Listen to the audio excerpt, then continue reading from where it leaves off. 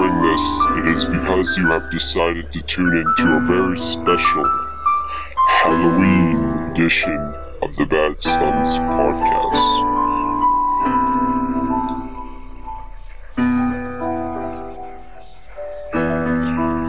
As a warning, we must insist those in need of a steady hand to tune in elsewhere, because this episode may just leave you trembling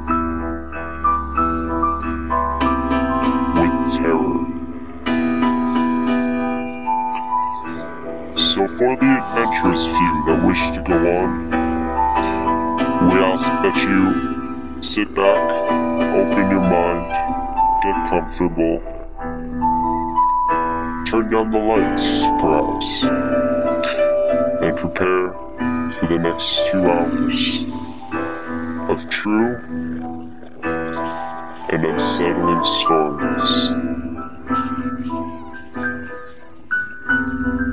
We are the Bad Sons.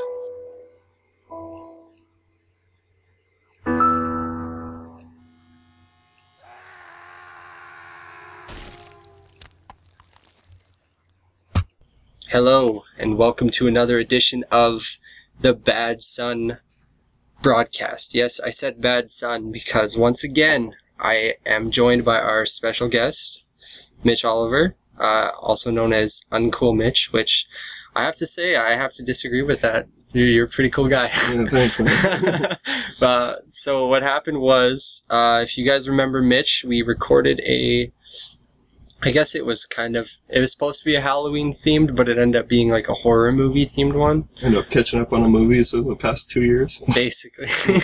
And we ended up basically talking about the same thing for so long that we kind of ran out of time. You know, time flies when you get together with old friends. So Mitch messaged me asking if I wanted to do another one, and of course I said yes. So hopefully you guys are listening to this terrifying episode on Hallows Eve. Yeah, thanks for joining me again, Mitch. Yeah, no problem, man. Enjoyed it. I'm happy to be back. So, any plans for Halloween this year? Yeah, just going to a buddy's house here and set up beer pong tables and play games and pool and shit. It's gonna be fun. That's always fun. I remember, actually, you know what? The last time we actually hung out was Halloween. When was that? 3 years ago. But which Halloween? You and Morgan had moved into your new place, and you invited people. Oh, was it? Yeah, it was new, because were you there for the toilet plug? No, that was before. I swear. Oh, yeah, you left early. Yeah. I swear I came for Halloween one day, though, or one year. Not there, because we were only in that place for 2 months. The toilet was so fucked in that place. It was a New Year's party, and then I think, because you'd left before midnight, and it was 12:15, our toilet plugged, and we had to evacuate the whole place. It was that night? Yeah. Oh, man. I guess I kind of dodged, or either way, it's either I dodged a bullet, or I was seen as the culprit. Yeah, we know who did it. Oh, goddamn. If you want, I can beep that name out. No, I would say that it was I would say that he might have taken a big poop, but we had problems with that toilet the entire time that we were there. So it was bad. Whenever we flushed we'd flush the toilet and water would splash up, every single time. Probably 3 feet in the air. This is the best topic ever for a horror podcast. That's the most terrifying thing you could think of is oops. Backed up sewage. Plumbing. So, yeah, I was actually wondering, do you have any plans for a costume already this year? Yeah. This year Morgan and I are gonna go as Chucky and Bride of Chucky.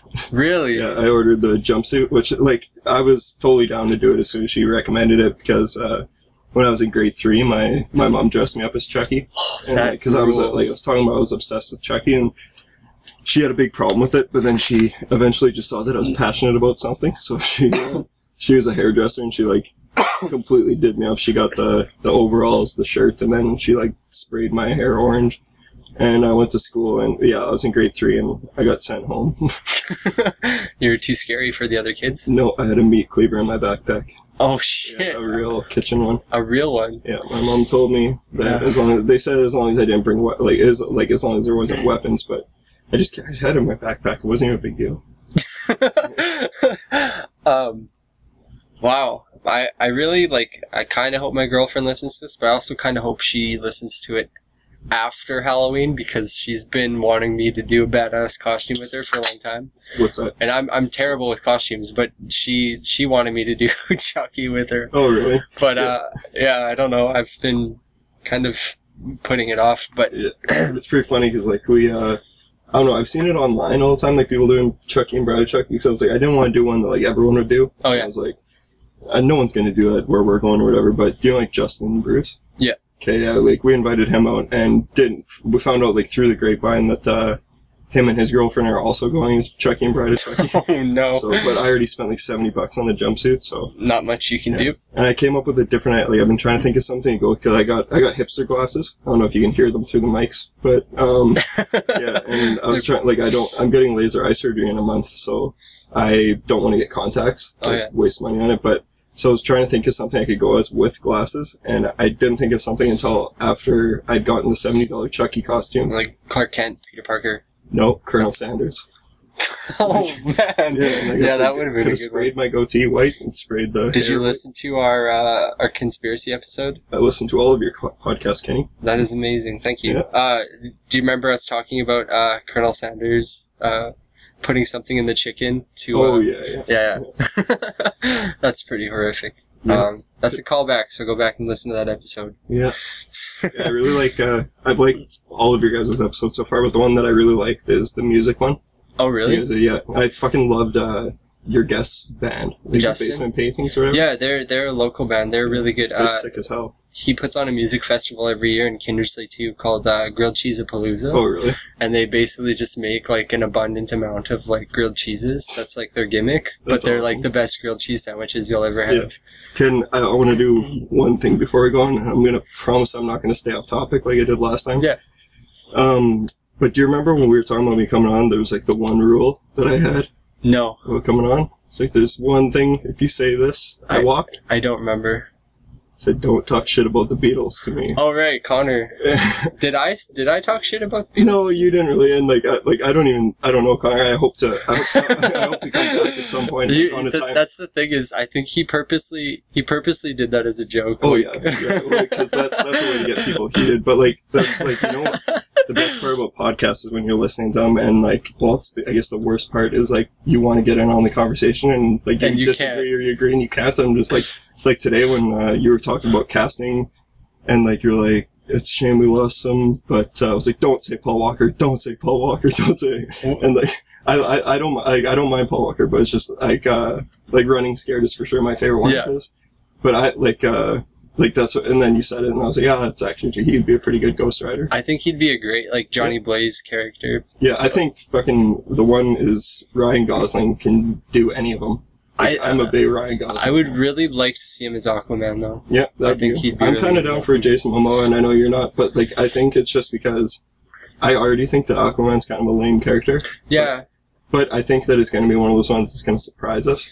They're gonna make him more, like, I think, just look like a Atlantean, like, beast than he is in the comics. In the comics, he kind of looks like, basically like a pretty boy prince. And I think that's kind of his charm, is where everybody kind of underestimates him because he looks like a pretty boy and he doesn't look powerful. Like, he talks to fish and shit. But, like, if you read Jeff Johns' run in the New 52, like, that's probably one of my favorite books since the New 52 launched. I haven't read it yet, but I like Jeff Johns. But, like, what I was getting at, though, is, like, what I like about podcasts is when people can debate. Yeah. Like, you have, like, strong opinions. It's like, I obviously don't think less of you for wanting Paul Walker. And I actually agreed with a lot of, like, Connor's. Like, I think him and I have some things in common. But I wanted to just be that voice to defend the Beatles a little bit. Like, just because I really wanted to be there. Yeah. Like, I'm not at all, like, trying to start controversy or No. whatever. But, like, I like healthy debates. But, like, I don't know, I figured, like, if you don't want to, like, I'm totally done. No, like, go do ahead. You want to know why I will like give you Beatles? the platform to talk about the Beatles. Okay. Like, just, like, I grew up listening to the Beatles, but, like, some things that I think a lot of people don't know about them is that, like, Beatles were the first band and they were the first ones to do an album. Like, that wasn't just all cover songs. Like, at the time, there was all these bands would do songs that were covers and then, like, one original or whatever, and they were all meant to be danced to. Like, at the time, like, when the Beatles came out, music was meant for dancing in clubs and like wherever, like for like it didn't really have any like real feeling to it, I guess, like, you know, the kind of stuff that we listen to, like where we can relate to the lyrics and everything at the time. Like they were one of the first ones. Do you have something to say there? Not really. I'm just thinking back to, like, I can see there's actually a lot of acts in, like, the 1920s. I'm just picturing, like, especially, like, women singers, like, in the clubs, like, singing their heart out. And it's not, like, meant to be danced to specifically, but, like, I totally see what you're saying. But they never, like, recorded them, and they weren't, like, with, like, albums coming out. And so they were the first to do that. They were also the first to create, like, using commercials and film to promote their music. So they were the first band to do a music video. Really? Yeah. So I want you to repeat after me for all those times that we had from video on demand. Thank you, Beatles. Say it. I'm not gonna say it because you're gonna say it by the end. Because as much as I want to say thank you, I think music videos, I appreciate them for introducing me to new bands, but I think one way or another I would have been able to find them as long as they're recorded, you know? Yeah, I think they would, like, obviously someone would have... I'll say thank you to the Beatles for somehow, some way showing me Alexis on Fire, but that's about it. Yeah, well then, like, you know, coming home from school, it was a highlight to see, like, the latest videos or whatever, but yeah, I don't know, they were the first ones to create the hidden track. They were the first band to do a concept album, which some of my favorite albums are concept albums. They were the first band to have, like, an actual hand in, like, producing their own music. I think my biggest pet peeve with anything involving the Beatles is people saying that the Beatles were the first rock band. Yeah, and they weren't.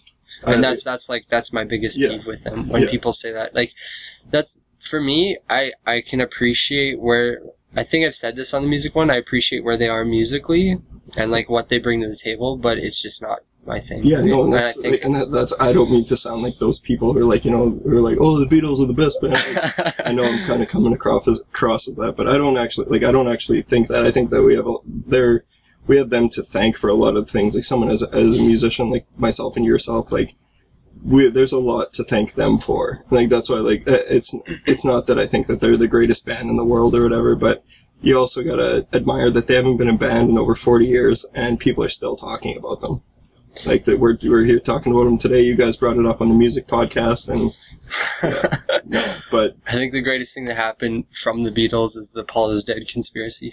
Like I really like their music because I grew up with it. Like with my dad, who's, you know, anyone's gonna have influences from that stuff. But yeah, just the Beatles, one true revolutionaries in music. I would say my Beatles are the Ramones. Yeah, that's what I'd say. Yeah, no, they are totally the Beatles of the punk era. Yeah, and that's what I grew up with, right? Yeah, so. I remember your dad's a big punk. Yeah, that's awesome. No, sorry, I didn't mean to get. No, it's all good. I like healthy debates. I wish Connor would be here so we could talk. Well, it's kind of good that we got this out, so that it's not weighing on you for a long time. But yeah, it'll also kind of get people a little bit more relaxed for when we get to the tense, eerie parts. Oh, it's gonna get dark. It's gonna get so dark, you're gonna wish that you could cover your eyes, but covering your eyes isn't gonna stop the fact that you'll be able to, well, I guess you can cover your ears. It's dark. It's Rocky Raccoon by the Beatles. I don't know what that is. I'll show it. Great song. So, what you'd say, Chucky was your favorite costume of all time as a kid? Or? Yeah, like I loved that one as a kid. But like my mom, she got into it. Like really, she was one of those moms that she was all about like participating and stuff like that. So she'd get us all done up, and she did that. And then one year I went as the Riddler, like from Batman. Man. Yeah. And like she made the most legit Riddler costume. Like it was like just like a green suit basically with spray paint question marks all over, and she got me the little like what's that called, to cover the eyes, like domino, you know like, you know what I'm talking about. And then like the top hat, like the for like the old school, almost Jim Carrey-ish Beatles. Beatles on the Riddler. Riddler, yeah. No, that one was awesome, Chucky. And honestly, like I went like probably 8 years of not doing anything for Halloween. Like it's funny because, like, you know, I'm so passionate about horror movies. I love horror. I love this time of year, but it wasn't always like that. Like I had a couple of like really dark years, and every time it was like every single Halloween something bad happened to me. Like throughout high school, it was like the worst day of the year for me was Halloween. Like just It was completely random stuff, but it was just like all stupid. But it wasn't until like when Morgan and I started dating, she kind of got me back into getting excited for Halloween and dressing up, and like that's when it started getting good again. And ever since then, like Friday's my favorite day of the year. Like, I'm so excited for Halloween. But like a couple years, like all my like costumes that I really liked are ones I've done over the past few years. Like I think 4 years ago I went as like a Guido. Like, I gelled up my hair, put frosted tips on, like an upside down visor hat, and like tattooed UFC all over my arms. That's amazing. I carried my beer around the party and a whey protein bucket. And then like last year was probably my favorite one. My friend and I came up with it like the day of like 2 days before Halloween. Have you seen Pulp Fiction? Yeah. Okay, yeah, we went to like I was John Travolta and he was Samuel Jackson. And like, man. Yeah, we did it super legit. And Morgan was Uma Thurman, like Mia Wallace, and it was super fun. That's awesome. Great, yeah. I like, I haven't really had too many like great costumes for myself because I always wanted really weird costumes. Like my parents would offer to make costumes, but I always wanted like to be a ninja or something like a store-bought one. The one I remember the most is I remember I was like maybe 10 and I had I just had like knee surgery. I like tripped and fell and like this is gruesome, but I tripped and fell and my kneecap fell out of my leg. Like I slashed it on the pavement and like the principal had to carry me to my dad's truck and I had to go get like immediate surgery to get it put back in. Jesus Christ. So, yeah, I was like holding my kneecap and stuff, but I was like really upset because everybody was going trick-or-treating and I had no way to go and I had no costume and stuff, and we had all these tensor bandages laying around the house from when that happened. And I was still kind of recovering, so I couldn't walk around by myself. Yeah. So my dad went with me even though I was like 10, which was like kind of weird, but my dad went with me and they wrapped me up with these tensor bandages and I just went as a mummy because awesome. I didn't have any costume. Yeah, I was going to say that. It goes full tensor band mummy. Yeah, I just remember that. And then trying to think what other one I had. The one thing I remember the most about Halloween, like, was a costume my dad made for himself. Because, like I said, I always had, like, stereotypical, like, store-bought ones. The best one I almost did was San and Dean from Supernatural. And we had my buddy Phil was going to be Bobby. Oh, really? So it was going to be, like, the three of us going to, like, parties as Sam and Dean and Bobby. But my brother's girlfriend decided that he should go as the guy from Fubar or something, or he decided. Oh, yeah, I saw that. So that he went with our friend instead. But yeah, I think I'm going to be Dean this year because I was going to be Star-Lord, but I didn't have like the time and patience to track down everything you need. No. So it's just easy. It's basically all the clothes and shit I already have. Yeah. Well, if you and your girlfriend looking for somebody to go after, give me a call. Come over and hang out. That sounds fun. She actually really wants to meet you and Morgan because she's really into like horror and stuff, and she always wants to find new friends who want to watch horror movies because it's really hard finding people like that to relate to. Yeah. And I'm not trying to be a dick, but it's really hard to find a girl that gets along with like people. Yeah. Well, you know. So but. I'm just going to jump back into it quick. My dad made this really badass costume one time to take us trick-or-treating. I just remember he had a black paint pen, and he hand drew and stitched like an entire Spider-Man costume. He like did like the mesh and like everything, awesome. And it looked so fucking good that me and my brother would like we'd wear it all year round. We wouldn't we'd take turns stealing it from the laundry room and just wearing it, and then we'd get in shit for wearing it because my dad spent like maybe 15 hours making it. But that's probably like my best Halloween memory was just my dad making this badass costume. That's awesome. So that'd be wicked. I still have the mask around somewhere, but it's all like botched and stuff from us wearing it as kids. So. I remember us when Tobey Maguire gets messed up at the end, just put a little rip in it. Well, it's not like super ripped, it just doesn't have like the mesh and stuff. Then rip it. Peter Parker last year. I just stole glasses, popped the lenses out, and just wore like a shirt that looks like a Spider-Man suit. Yeah. Unbuttoned shirt. That's pretty cool. That's a good idea. I haven't seen anyone do that actually. I might do it again this year, but I gotta see if I still have that shirt around somewhere. But yeah.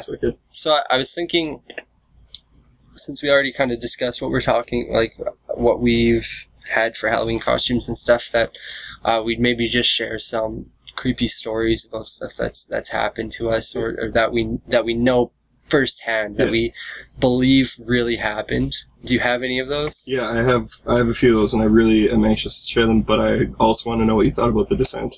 Oh, you want to talk about that first? Let's get this up on the way. Let's hit good. half hour mark, and that's really good. Half hour, and I promise it's going to get creepy as hell in here. The Descent, you had told me that it made you like claustrophobic watching it. Yeah.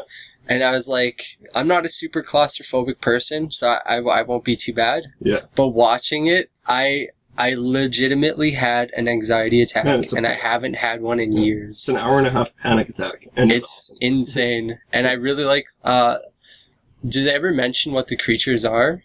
No, they don't, but, I thought they were like Wendigos. Yeah, like, well, they're basically, I'm guessing, just creatures who have just, like, lived in the dark for so long. Like, they can see in the dark, but no one else can.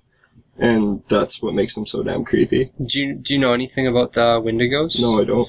Essentially, folklore, it actually originated in Manitoba, I believe. There was a guy and his family, an Aboriginal man and his family, lived up in a cabin up north, where like the winter hits like minus 50 degrees Celsius like regularly, and this was like a long winter with lots of snow, and they had no way to get more food, and they were basically snowed in for an entire winter, and the guy ate his entire family. Jeez. And the legend goes that he had a craving for human flesh, so he kept feeding and feeding and feeding, and it's like kind of like an Aboriginal belief that like if you feed on human flesh, like not general Aboriginal belief, but for the story's sake, that if you feed on the flesh, you kind of gain like different supernatural powers. It's kind of a blessing and a curse at the same time. Yeah. So they're basically just human being cannibals that become like ultimate hunters, and they're no longer human being because of their craving for flesh. So essentially, they're faster, they're stronger, they lose their vision though, and they can see at night, and all this cool shit. And I've seen it in like multiple things. I used to research this shit constantly. Oh yeah. So when I watched The Descent, I was like, that's for sure. I hope it's a Wendigo. Yeah, it's got to be kind of like that. That actually just reminded me of like. I won't talk about it too long because it's not on the list. I want to try to keep to our little schedule here. But have you heard of the movie Ravenous? I haven't. Okay, yeah, we just watched it, and it's kind of like that. Like, it's got Guy Pearce in it, and God, I can't remember his name for the life of me, but the guy from... you probably haven't seen 28 Weeks Later either. I have. You have? Okay, the guy with... He's like the dad. Okay. You know what I'm talking about? Okay, well, it's based in like... I don't even know if it'd be the early 1900s, and it's kind of set in like, did you ever go to Fort Batoche as a kid? Yeah. Yeah, like it's honestly kind of like that, and when it starts off, like all the music is happy, and it's like whistles and, just really like folky music, and it doesn't seem like a horror movie at all, but like we just rewatched it, and it's fucking awesome. Like I highly recommend watching it, but it's the same thing where these people, like they were abandoned out in the cold for so long that they start eating each other. Like this guy, they believe that when you eat human flesh, you get like special abilities, or it can heal your wounds, and like, you know, like, so it's a little bit far-fetched because obviously that's not real, but it doesn't take away from the fact that it's like an awesome ass movie, and I think you really like it. But that movie was one of the ones that, like, you're talking about your fears last time about being like eaten alive and everything. Yeah. That'll cater directly to you. Like, that movie, like, I saw it, like, like, my parents were watching it when I was little, at peek around the corner watching them. Like, a few scenes in that movie, I should have came up with a list for last time, like, cause that would for sure be on one of them. Like, it's just stuck in my head my entire life, and rewatching it, just relived it, and it's just awesome. But, continue on. You like The Descent? Yeah, I liked it a lot. I kind of wish they would have, like, for me, I'm smart enough to make the connections, but I know a lot of people watching it wouldn't have made the connection at the very beginning that there was an affair going on. Yeah.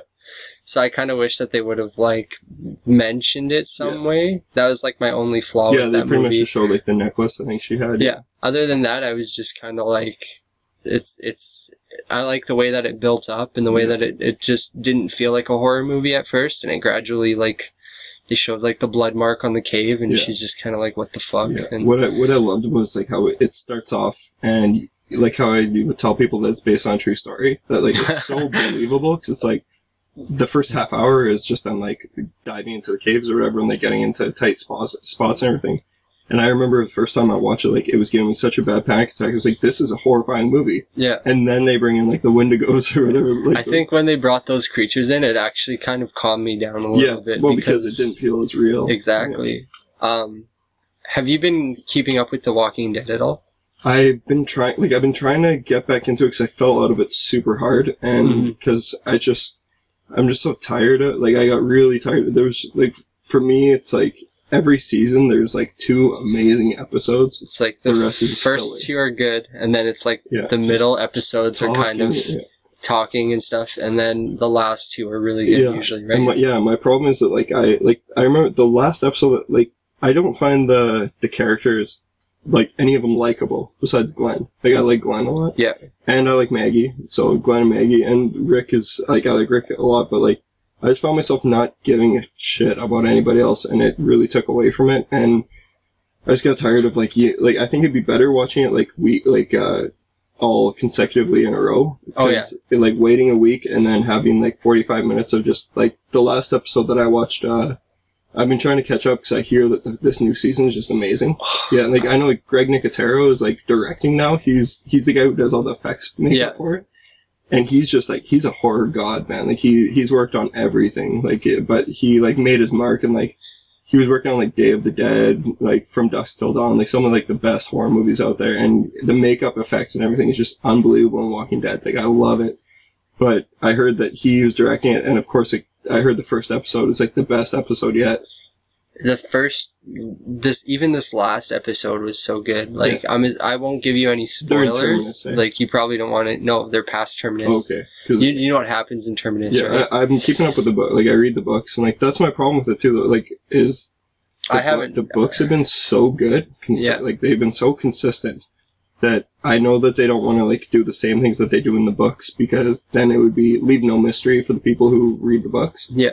But it's like written for you. Like, you got like awesome stuff going that you could just translate to screen, and it would be amazing. But I don't know, like I've really fallen out of it. I want to get back into it. The last episode I watched was one where Daryl and that girl get drunk.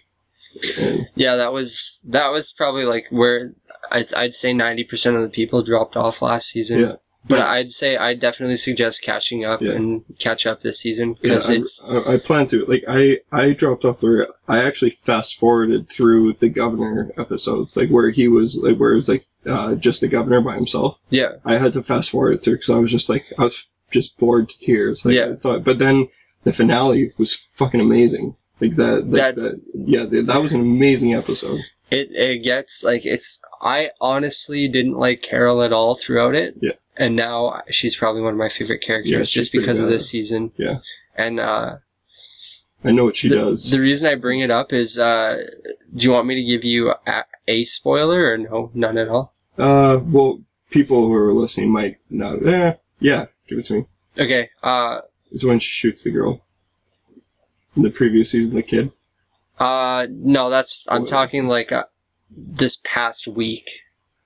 Okay, I don't spoil it. Okay. I'm gonna try to catch up. I'll say, I've heard it's good. I know people who have hated my biggest fear happened in this past episode, right after I told you what my biggest fear was. Yeah. So I like told you, and then 2 days later I'm watching it with my dad, and I'm like, I just fucking told Mitch about this. That happens to Dale in the books, eh? I know what you're talking about. Oh, really? Because it happens to Dale in the books. Like, when you're talking about, like, Dale survived, he's, like, in Terminus in the books.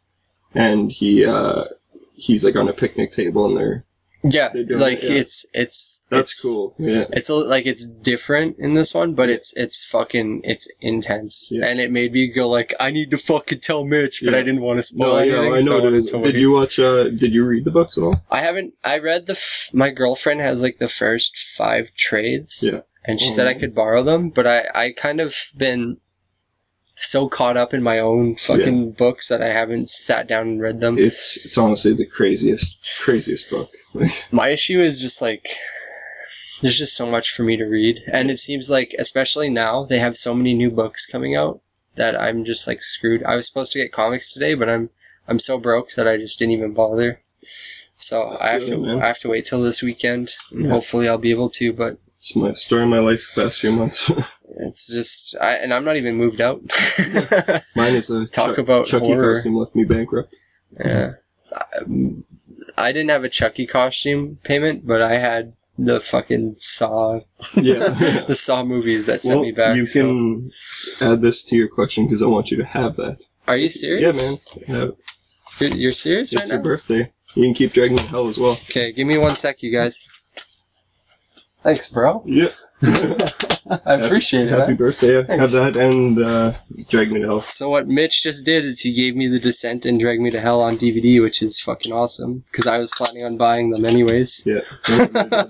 So you saved me some money. Thanks. Yeah, I like spreading the love, the horror love. You have both of these on Blu-ray, I'm assuming. Okay. Yeah, so Because I would have felt like a fucking dickhole if... But I have done that before. I've done that with, like I've said on the last podcast, was Almost Famous is my favorite movie of all time. Yeah. And I, like, if someone, like, there'll be people over at the house and they'd never seen it, I'll just, like, give it to them, be like, just take it. Just take it, just watch it, let it change your life. And then I go over the next day and I buy another one. Because I owe a lot to that movie, so I've bought it a few times. That's a good story, man. Yeah. Well, we're about half an hour, so we're still on schedule pretty good, but we're about to get really spooky, so we gave you half an hour of lighthearted shit, so you guys be prepared for some dark vibes sending your way. It's about to get real spooky up in here. Right now, I'm inserting ominous music. Yeah. I can't hear it. Yeah, I'm gonna add a whole bunch of weird shit to make this tone creepy. Sometimes silence is the creepiest. Can I have an awkward moment of silence?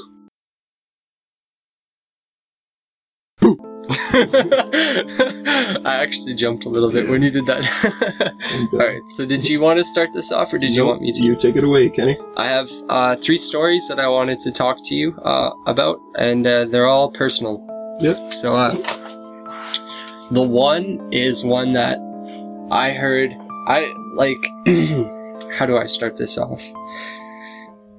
I was really close with my grandpa for a couple years, and he passed away extremely young when I was like 8 years old.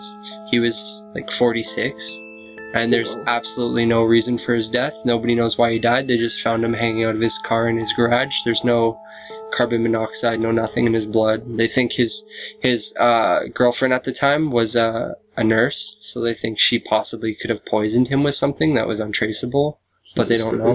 So there's no closure there, but that's beside the point. That's creepy in its own. But he told this story to my mom.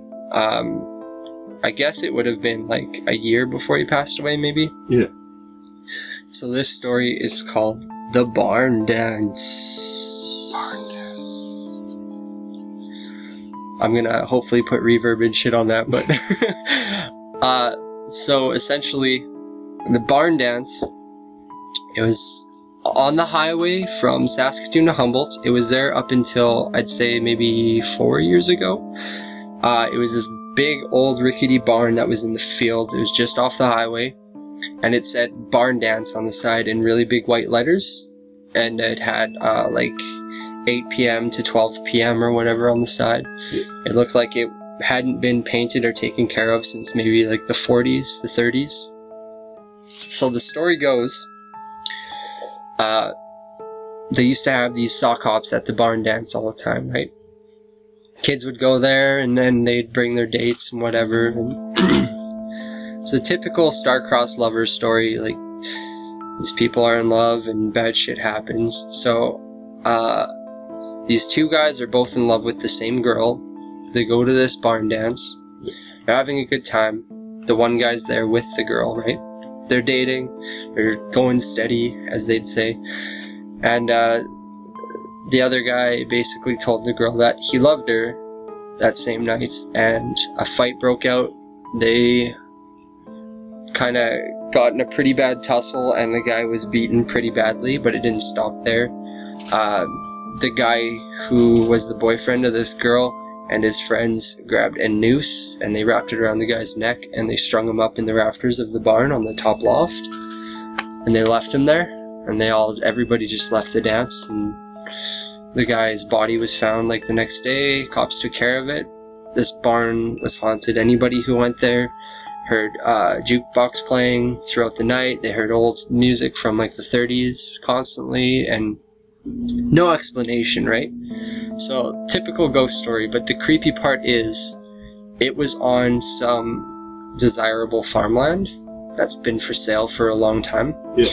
And this farmland was bought several times. People tried demolishing the barn, all this stuff, only for it to not tear down. Whatever they did, it would come back up somehow. This is the story that I was told, yeah. and there's no explanation for it. They could not destroy this barn for some reason. So I think it even burnt down at one point, and it was perfectly fine like a week later, like almost like somebody was fixing it the exact way it was. So it's not there anymore because somebody got the bright idea. You know how you can move houses on trucks? Somebody got the idea, we don't have to tear it down, we can just move it. So they moved it to this private farmland, and you can still find it. I've seen it where it was moved to, but I don't remember where it was. It's like kilometers and kilometers away from the old location. But yeah, this was a story that my mom told me every time. We used to drive to my grandparents, and they lived just outside of Humboldt, so pretty much every weekend we drive by the barn dance and I'd hear this story. That's crazy. So yeah, that's a story I wanted to share with everybody. That's awesome, man. Yeah, maybe do you want to just go back and forth? Yeah, maybe, let's switch off. Yeah, like I got a few stories. I don't know which one to start with. Well, basically, I guess I'm gonna just hop right into it because it's gonna get real serious right away here. But basically, like I've said before, that I don't really believe in this stuff, but I used to a lot, and I think maybe I'm starting to again because some of the stuff that has happened, it's pretty impossible to explain with any like. I know Morgan and I get in this argument a lot, like, like I'll be like, there's a rational explanation for everything, but she's like, she can always counteract whatever I'm saying. So it's like, I think I'm just setting myself up to be that dumb jock who gets killed in horror movies. For, like, I think you're like smart enough that you'd be able to outrun whatever is there, but yeah, I don't like, but my family is a pretty spiritual family, and I was kind of hesitant about sharing this story, but I'm going to do it anyways. Like, this is all real and has happened within the past 2 years, like actually within the past year here. But I'm really, really close to my family. I'm close with my sister especially, and we found out recently that she has been, I don't know if struggling is the word, but she lives in a condo, and like she's lived there for 6 years, I think maybe, and her boyfriend has lived with her there, and he didn't believe in any of this stuff either, but she's had some stuff happen around her place that is just, there's no other explanation, and she has answers for everything. And I'm about to tell you about how weird it gets. I'm not a very great storyteller, but I'm going to do my best.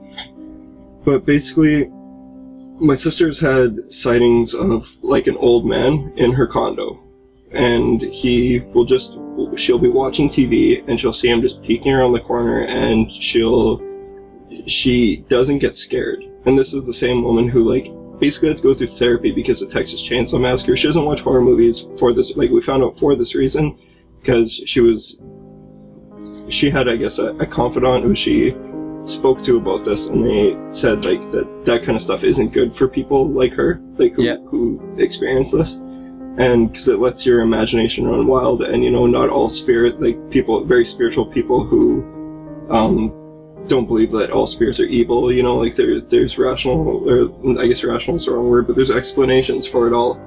But she would see she's been seeing this old man for the past 2 years, and she doesn't get scared from it, which is weird because she is terrified, like horror movies and stuff like that. So you'd think if I were to see somebody in my house, I'd be freaking out, definitely freaking out. But she sees this man, and the person I'm talking about, the confidant, is my auntie. She's a very spiritual person, and she's especially over the past couple of years with family passing away, she's had experiences where she calls them visitors, and she gets visits from family members who have passed. And like, it's a feeling where she'll be laying in bed, and she'll feel someone sitting at the foot of her bed, and she won't get scared. And so she was experiencing this, and she looked it up, and she she did a bunch of research, and she's now like an active meditator. She meditates, and she has said that she's had conversations with like my auntie who passed away like 10 or so years ago, and it's just very weird, I guess, especially for someone like me who doesn't really believe in that, but I'm kind of contradicting myself because it's pretty hard to dispute what they say. For example, the old man that my sister sees in her living room, she was told by my auntie to talk to him and say, like, you know, what do you want? Why are you here?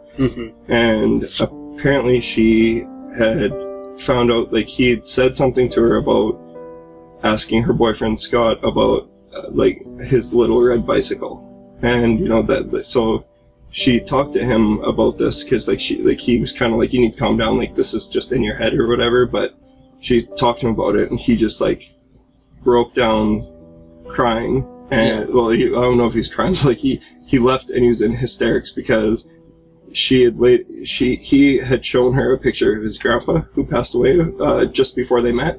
And it is the man that she's been seeing. And he's been hanging around, basically what my auntie thinks is checking up on him. And he was basically just like watching Scott like he used to on his little red bicycle that he'd see when he'd grow up. That he watched Scott on when he was little, and that just freaked him right out because like there's no way you could have known about this. They had met 2 years before it or whatever. And like, it never came up in conversation. Not a chance. Not a chance that it would have ever come up. And she had never seen. There's no pictures of it, but there's a picture of him, and they pieced together that it was him. And I know she's really like, she doesn't like talking about this stuff because she gets laughed at a lot, like, you know, because there's people who don't believe it. Like even myself, like I'm like, there's got to be an like rational explanation, or else like it's in your head. Like your mind is a very powerful thing. Like you can think things and conjure them up, and like they seem so real. But something like that, it's hard to explain, right? Yeah, very hard to explain. But that was just the first time. The second time, like he works on like nights. Like he's a miner. He works up in the mine, and she was sleeping one night, and like this apparently happened so many times where she had woken up to the sound of two girls running around her room, like running, and that scared the living shit out of her. She did not have a good feeling about it, and like it really bothered her, and she came to our house and like she talked to my mom about it, and we'd just calm her down. She'd go home, and it would happen again. And so she eventually, that's when she started talking to she talked to my auntie about it.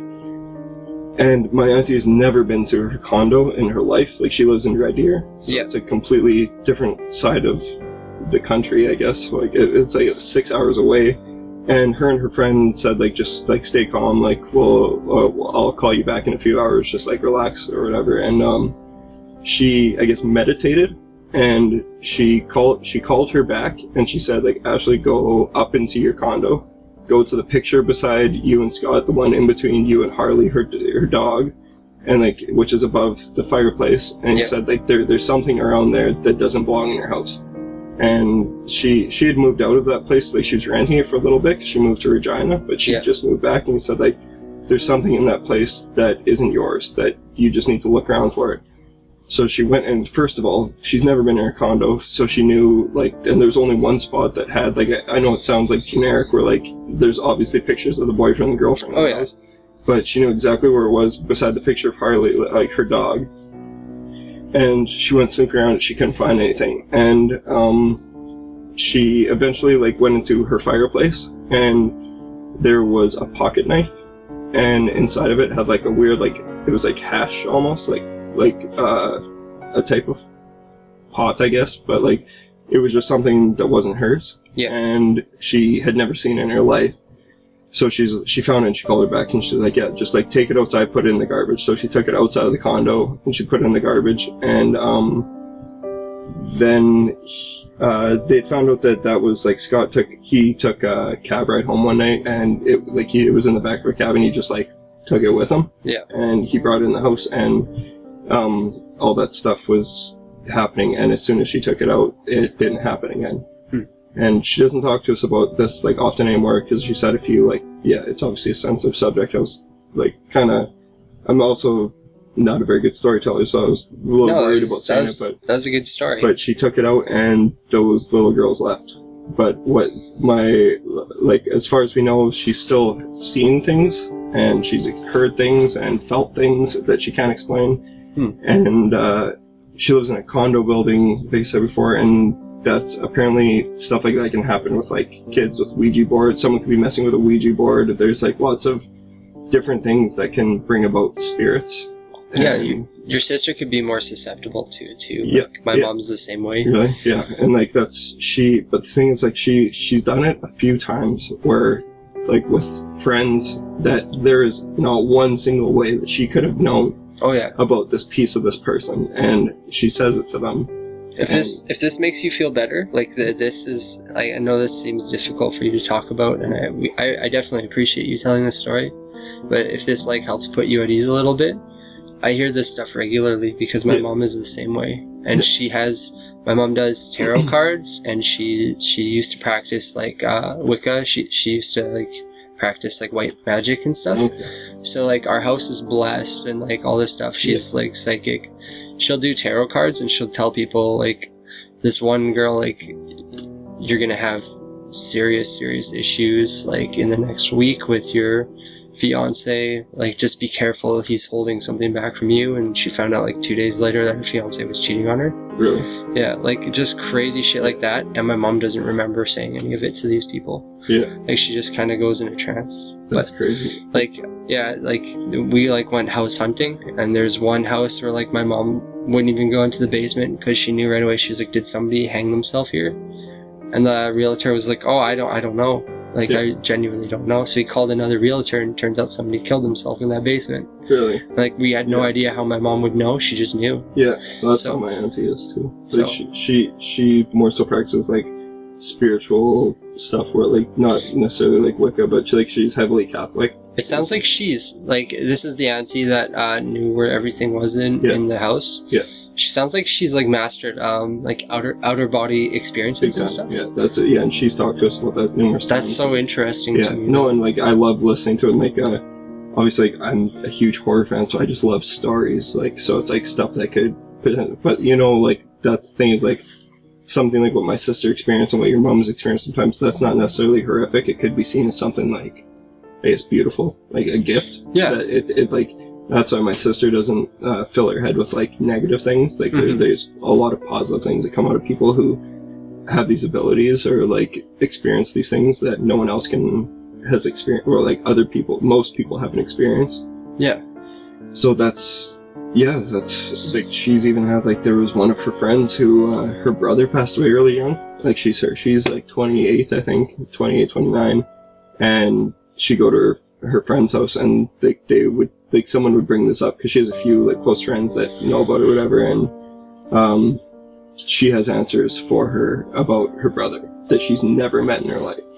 But like she's gotten to the point now, like if I know it's to you and me, like you said you understand with your mom and everything, but with lots of people they just be like, that's total bullshit. Like there's explanations, but the thing is like she's legitimately, that's why I felt like, but luckily I don't think she's gonna listen to this, but she is just like tired. It's like she doesn't go around and like tell people that she's gonna do these things for her or anything. She keeps it to herself now because she's A, tired of getting laughed at, and B, it's not something that she wants to like, share with everybody. Yeah, I totally understand that. Like, even if your sister were to listen to this, like the message you're portraying isn't that she's crazy. It's that like, even though you don't believe this stuff. Yeah.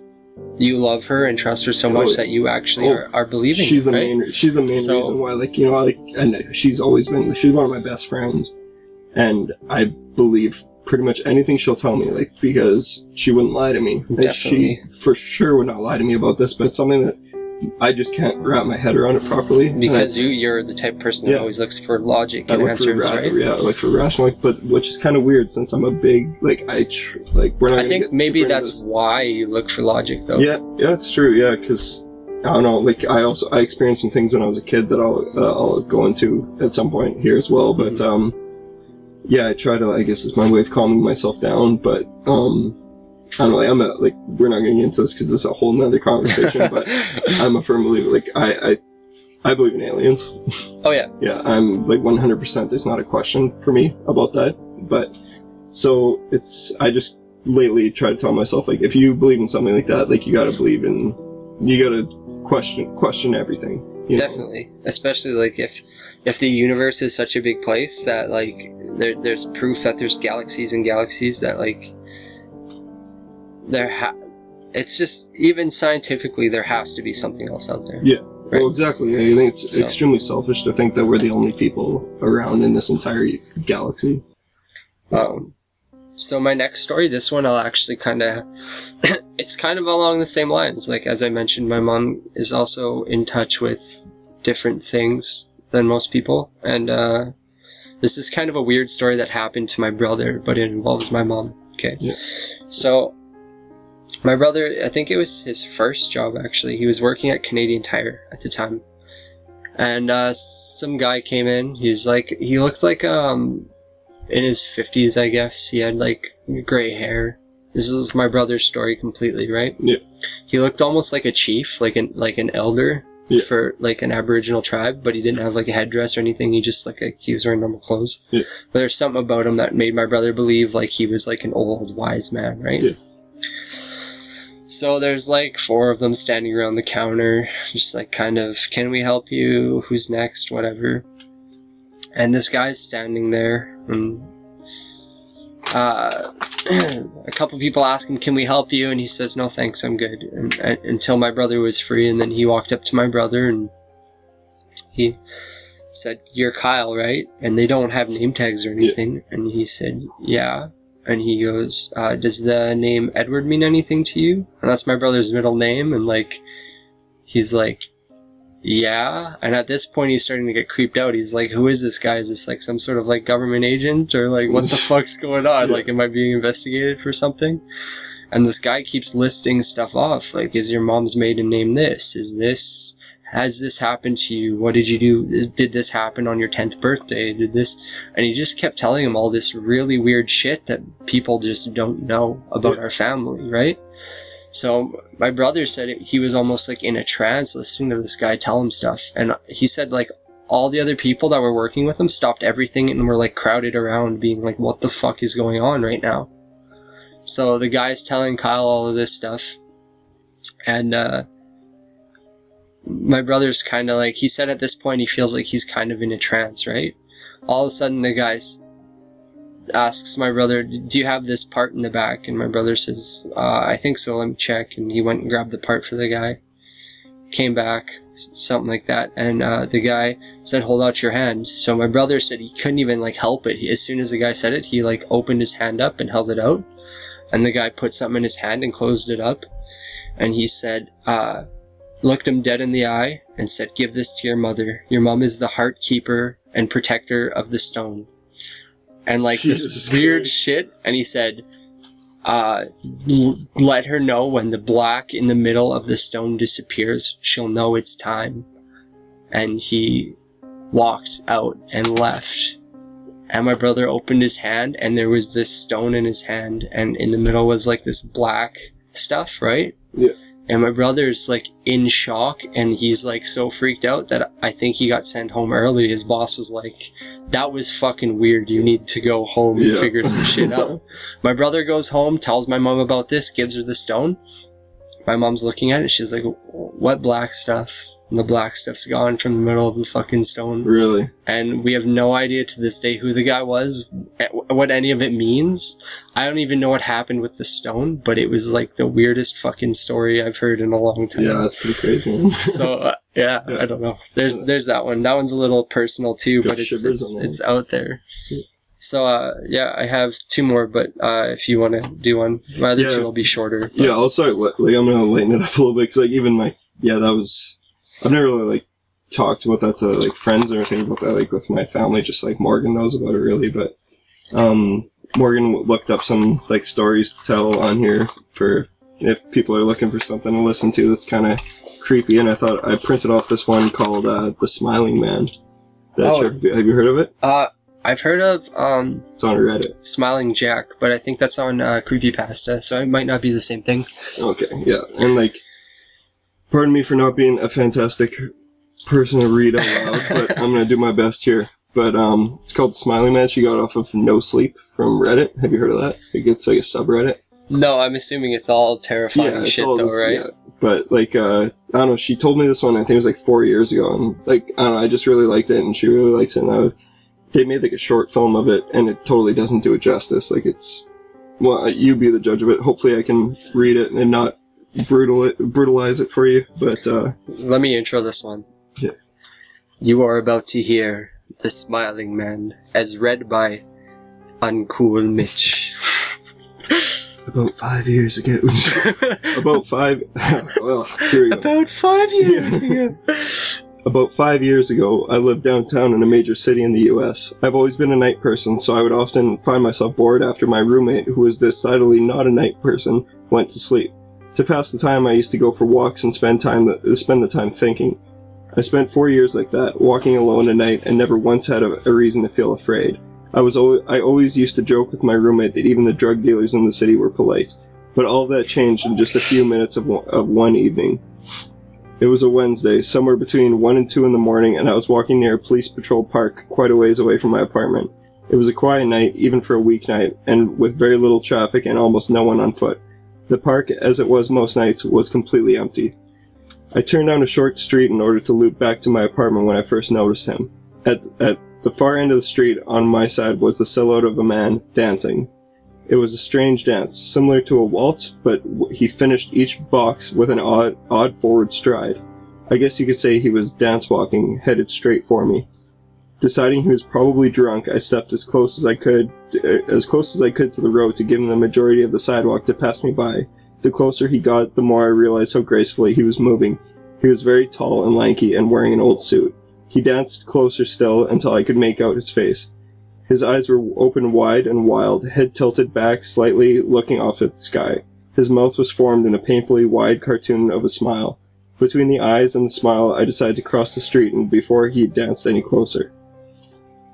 I took my eyes off of him to cross this empty street. As I reached the other side, I glanced back, and then stopped dead in my tracks. He had stopped dancing, and was standing with one foot in the street, perfectly parallel to me. He was facing me, but still looking skyward, smile still wide on his lips. I was completely and utterly unnerved by this. I started walking again, but kept my eyes on the man. He didn't move. Once I'd put about half a block between us, I turned away from him for a moment to watch the sidewalk in front of me. The street and the sidewalk ahead of me were completely empty. Still unnerved, I looked back to where he would been standing to find him gone. For the briefest of the moments, I felt relieved, until I noticed him. He had crossed the street and was now slightly crouched down. I couldn't tell for sure due to distance and the shadows, but I was certain he was facing me. I had looked away from him for no more than 10 seconds, so it was clear that he had moved fast. I was shocked that I stood there for some time, staring at him, and then he started moving toward me again. He took a giant, exaggerated, tiptoed steps as if he were a cartoon character, sneaking up on someone, except he was moving very, very quickly. I'd like to say at this point I ran away or pulled out my pepper spray or my cell phone or anything at all, but I didn't. I just stood there, completely frozen as the smiling man crept toward me. And then he stopped again, about a car length away from me, still smiling his smile, still looking to the sky. When I finally found my voice, I blurted out the first thing that came to mind. What I meant to ask was, "What the fuck do you want?" in an angry, commanding tone. What came out was a whimper of, "What the fuck?" Regardless of whether or not the humans can smell fear, they can certainly hear it. I heard it in my own voice, and that only made me more afraid. But he didn't react to it at all. He just stood there, smiling. And then after what felt like forever, he turned around very slowly and started walking away. Just like that, not wanting to turn my back to him again, I just watched him go until he was far enough away to almost be out of sight. And then I realized something. He wasn't moving away anymore, nor was he dancing. I watched in horror as the distant shape of him grew larger and larger. He was coming back my way, and this time he was running. I ran too. I ran until I was off of the side of the road and back onto a better lit road with sparse traffic. Looking behind me then, he was nowhere to be found. The rest of the way home, I kept glancing over my shoulder, always expecting to see his stupid smile, but he was never there. I lived in that city for 6 months after that night, and I never went out for another walk. There was something about his face that always haunted me. He didn't look drunk. He didn't look high. He looked completely and utterly insane, and that's a very, very scary thing to see. The end. Holy fuck, man. That gave me chills at the end there. Yeah, the like short film of it it's still pretty good, but like I don't know. When I read that, I feel like I sound stupid reading it all out. Like in my head, it's just like, yeah, it's a pretty intense story. I'm the same way. I used to read stories about black-eyed children all the time. Do you know about those? No. They're kind of like, I guess they're theorized to be demons. There's been several accounts where they can't come in unless you invite them, but they insist to be invited in and stuff. Yeah. And there's lots of those stories I'll read, and there's one time me and my brother read a couple of those, and we had like a camp out in our backyard in a tent with a couple friends. Yeah. And I was literally up shaking all night in my tent because I thought I heard black-eyed kids in my back alley. Jeez. But yeah, that was a good one. I actually had like another reason why that story kind of like resonates with me is like even it was 3 months ago I had a similar experience. Well, when you're downtown Saskatoon, there's a lot of people like the Smiling Man. Well, I wasn't even downtown Saskatoon. I went for a couple drinks and supper with two of my friends, and we had just parted ways. Like we were walking. Do you know where Fox and Hounds is? Yeah, that's like in Lawson. Yeah, like it's right by my place, and like we're walking out of it, and like Morgan had texted me. She was like, "Can you pick up batteries from Shoppers before you come home?" And I started, I said goodbye to my buds and walked towards Shoppers, and I walked into Shoppers, and there was just, like, a guy behind me, and I had never seen him in my life or anything, but, I walked into Shoppers, and I went straight for, like, the batteries, so I went to, like, the battery stand, and the guy was standing directly behind me, like, not saying anything, he was just, I could hear him breathing, but I was like, okay, this is weird, so I, like, kind of, like, I thought, like, oh, you need to get some batteries, and, like, I actually said, I was like, oh, do you need in here, and, like, he just, like, stood there, he didn't say anything. So I moved over towards the magazine stand, which was like right near there, just because I wanted to like, I felt kind of awkward, I guess. But then he followed me there too. He followed me directly behind, and then I was just kind of like, what the hell are you doing? Like I didn't even say anything, but so I started walking, and I called Morgan, and I was like, yeah, do you, what kind of batteries do you need? And I noticed that the guy was still following like directly behind me. Yeah.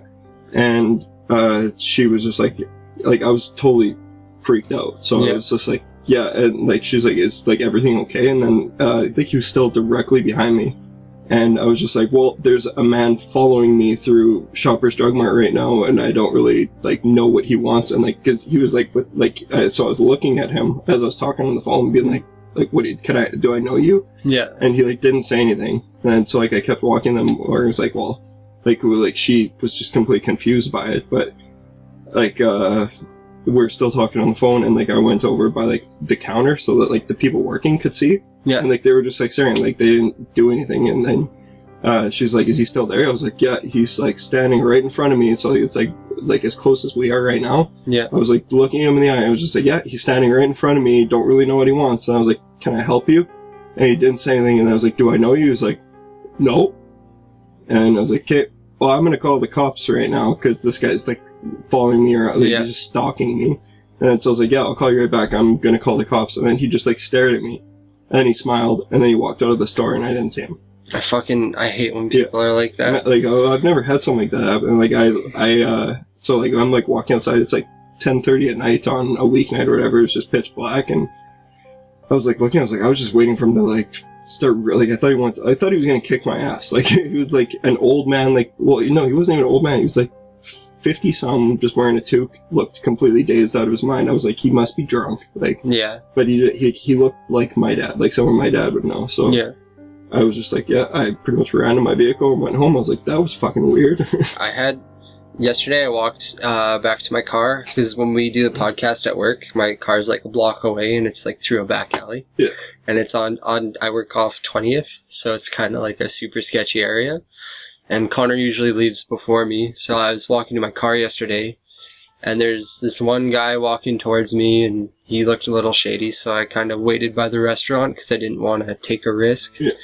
So I waited, and he started to cross the street, and as he crossed the street, there's another sketchy guy that turned the corner. He's just some, like, fucking wigger dick gangster kid. Yeah. Stares at this guy, and starts yelling at him, says, "What the fuck are you looking at?" to this guy, and the guy's just like, "I'm just trying to go home, man, like... leave me alone," and just keeps walking. And they start having like this like shouting fight back and forth, but the one guy's just being like, "Just leave me alone," like kind of. They're walking through this parking lot. They're like, the one guy who's yelling at him keeps kind of going like 10 feet away and then coming back towards them, and it goes all the way to basically where I need to go to get to my car. And at one point the guy was like, "Do you want me to fucking stab you? And do you want me to fucking shoot you?" Like all this shit. And the guy's just like, "Just fuck off." And I'm like kind of walking to my car at this point. I'm like speed walking, and I look over to see if like the guy got stabbed or whatever, see if I need to call the cops. And the guy looks at me from like 20 feet away.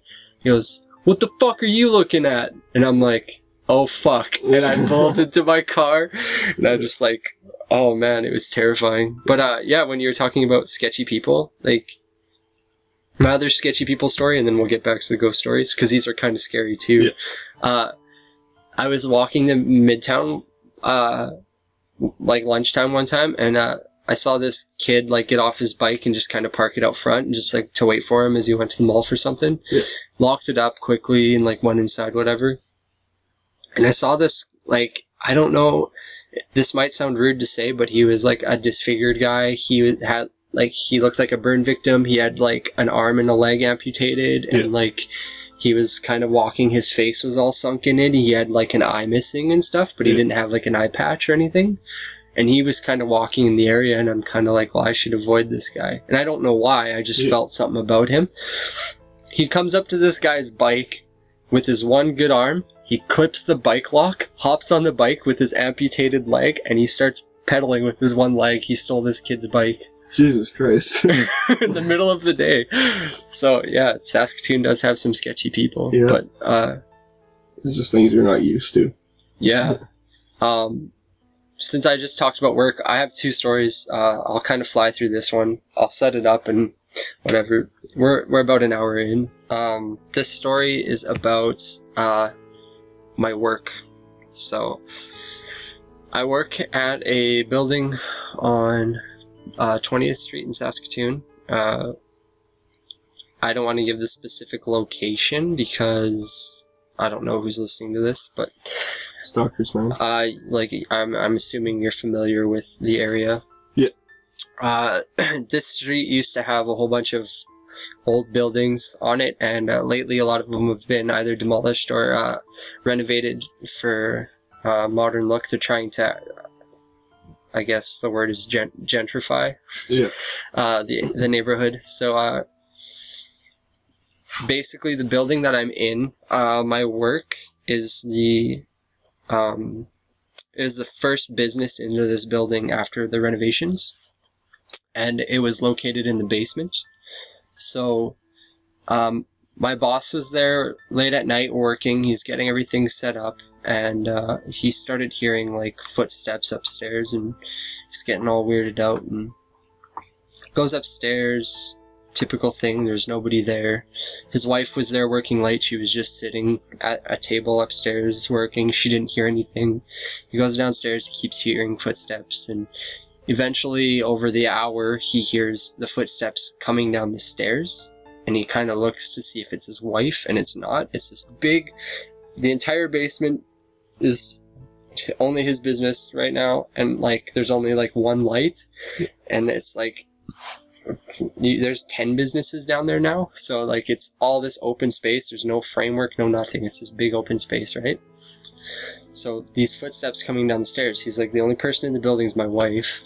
So he kind of looks over, nobody's there. He's getting a little bit creeped out. He said as he continues to work, he kind of looks over and he sees this like naked girl, like basically like spider crawling towards him from the doorway. And he said he was fucking terrified, and he's really religious, doesn't believe in this stuff. I don't know I hope he doesn't get mad for me telling this story, but he said it creeped him out. So, obviously. telling me this, I was kind of like, okay, well, like a little bit skeptical about it, but I'm kind of like open to stuff. So I was like, okay, well, like my boss is a trustworthy guy. This sounds creepy. Like I'll believe him. There's more stories about the building. Like one girl was working late, had a little bit too much to drink, and she worked at the coffee shop, so she just put on a record on the record player at the coffee shop, laid down, took a nap till she was good to drive, and whatever. She said while she was sleeping, it felt like her head was in somebody's lap, and they were like brushing her hair and stuff. And when she woke up, like the record was taken off the record player, put away. The record player was closed. There was nobody there. Like, all this weird stuff happens in the building, right? So, my boss is working one day with this guy who used to work there. They're listening to Danzig on the stereo. It's just like at a decent volume for working. They're chatting back and forth. All of a sudden the line comes up, "If you want to find hell with me." The stereo turns up as loud as it can go when that line comes up, and then it shuts off by itself. And they were fucking terrified. He has a ban on Danzig and Misfits now. Yeah. So I don't blame the guy, but basically he said all this stuff, it had happened like after hours, right? Yeah. So one weekend I was asked to work late. Overtime, I needed the money. I said, okay, I'll do it. The job I do is, basically it was like cleaning stuff that weekend. So I was there late. It was literally 1 a.m. Yeah. And I'll never stay there that late again just because of how creeped I got. Starts, so. Exactly. I'm alone in this basement. Yeah. I need the money. Old building. I needed the money. I have my headphones in. I have a podcast blasting. I'm listening to it. I'm all happy and shit. Yeah. All of a sudden I hear stomping upstairs and I'm confused as fuck. Nobody else is in the building. I know this for a fact. It's a Sunday night, so nobody's there at 1 a.m. Yeah. And it was like a holiday weekend too, so the Monday was off. So nobody's there. So I start getting a little freaked out, but I'm like, maybe I'm just hearing things. I'm freaking myself out. I turn up my iPod even more. I keep going. Keep hearing this stomping, and I keep getting creeped out. So I go upstairs. I kind of glance around the top of the stairs. There's nobody there. I'm like, okay, well, I don't know what the fuck's going on. So I'm just going to finish my job. I have half an hour of work left, and then I'm going to go home. I need the extra money. I'll be done with it. I'll be good. So go back downstairs, and I keep hearing this banging. I'm trying to ignore it for like a half an hour. I'm like as tense as you can possibly fucking be, and I'm terrified. I like have no other word for it, but like when you're broke, the need for money is like, you know, so all of a sudden I see something like fly by the doorway really fast, and I'm like, what the fuck is going on? I had the door open. I'm like, there's nobody here. I'm seeing things. I need to get out of here. Yeah.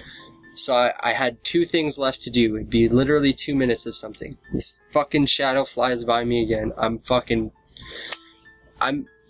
honestly impressed with myself that I stayed there as long as I did. But one more time I see this thing fly by the doorway, and I'm like, what the fuck is going on? So I take off my headphones, I peer around the corner, and there's this little Asian lady there. She says, "Hello, we're here to clean the building." It was the fucking cleaners the whole fucking time. Those are the ones I like. So rational explanations. Yeah, that one scared the fuck out of me because he told me these stories like a week before. I like that ending. Yeah, I have one more after this, but I'll let you tell yours first. Yeah, well, I just gotta take a drink of water. Yeah, definitely. So yeah, that one. Hopefully I scared some of you with that one. Yeah. I told everybody that one at work, and they all fucking laughed at me because. Yeah. That's awesome. Yeah, this next one I'm gonna read. Like, it's actually weird because like I was just on the podcast 2 weeks ago. Yeah, like a week and a half. Yeah, 2 weeks and ago. I gave my Twitter name or whatever, and I guess someone listened to it. Oh, really? Yeah, and they sent me this woman sent me this letter, and I'm just gonna read the whole thing, but it's pretty fucked up. Are you serious right now? Yeah, man. Like, oh, come on, this. Oh man, somebody listened to the podcast. Yeah. This is amazing. Yeah, Kate, well, she sent me this, and yeah, just bear with me, because it's seriously 7 pages here. I'm gonna do my very best to do it. But, okay, yeah, it's just fucked up. But, yeah, so she goes, okay, first, I need to apologize to you Bad Sons podcasters. I'm so sorry. I'm coming to you in time of need. So, like, I'm just at work reading this, and I get this, and I'm like, I didn't think anyone listened to this besides, like, you know, my girlfriend and, like, a couple friends. But yeah, she's like, okay, please help me. Read this to the end. Okay. That's it. That's all I ask. I don't know what you do or where to, I don't know what to do or where to turn. Please just help me. That's all I ask. My name is Andrea, and I'm a single mother. I don't tell you this like it's some badge of honor and I'm expecting cookies, milk, and chocolate covered snowflakes like most of the others in my social circle would. They want your pats on the back and recognition. I just want some of your time. I see motherhood as a burden. Necessary, yes, but still a burden. My son's name is Jesse. He's 11. That's fifth grade for math haters. Okay. Jesse started the 5th grade this year like any other kid would. There was a little bit of trepidation and lots of excitement. He was a happy-go-lucky sort of kid, full of life and full of energy. All that changed after he met Stan on Tuesday. Stan was a late addition to Jesse's class, a transfer student from another district. Jesse's teacher sat Stan next to Jesse. When I picked Jesse up from school on Tuesday, he told me that Stan was his new best friend.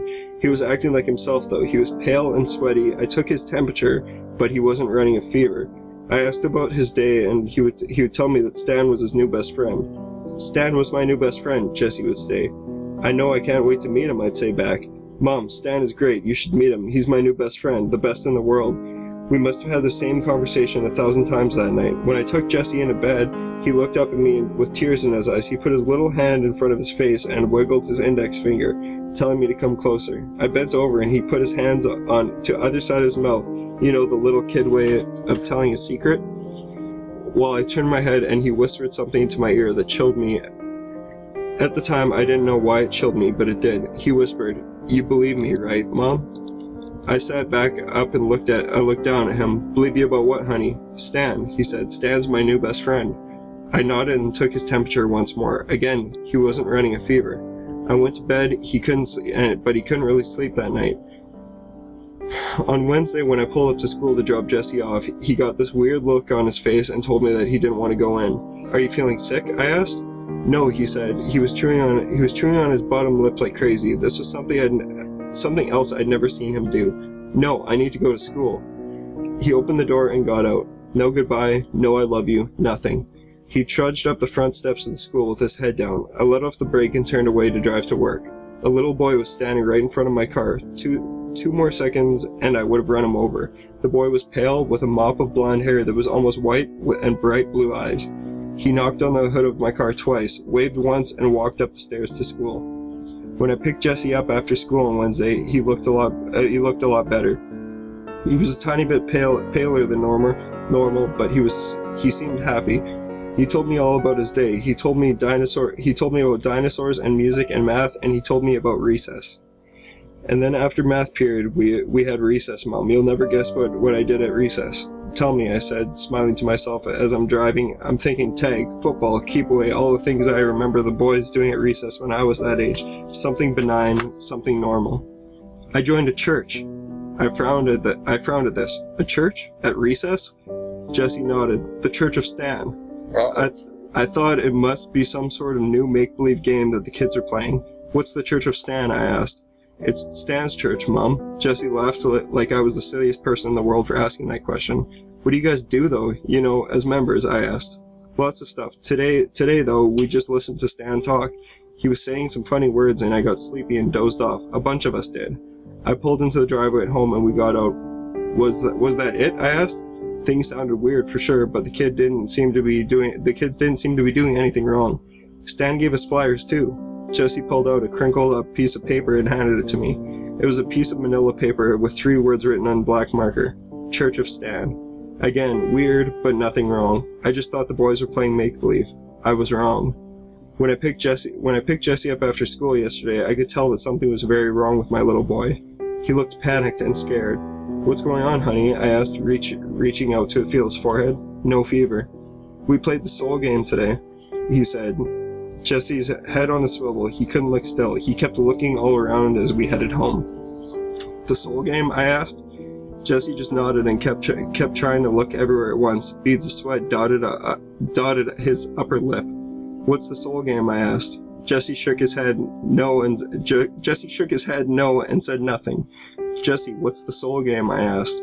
I told him I didn't want to, but he said he wouldn't be my friend anymore if I didn't play.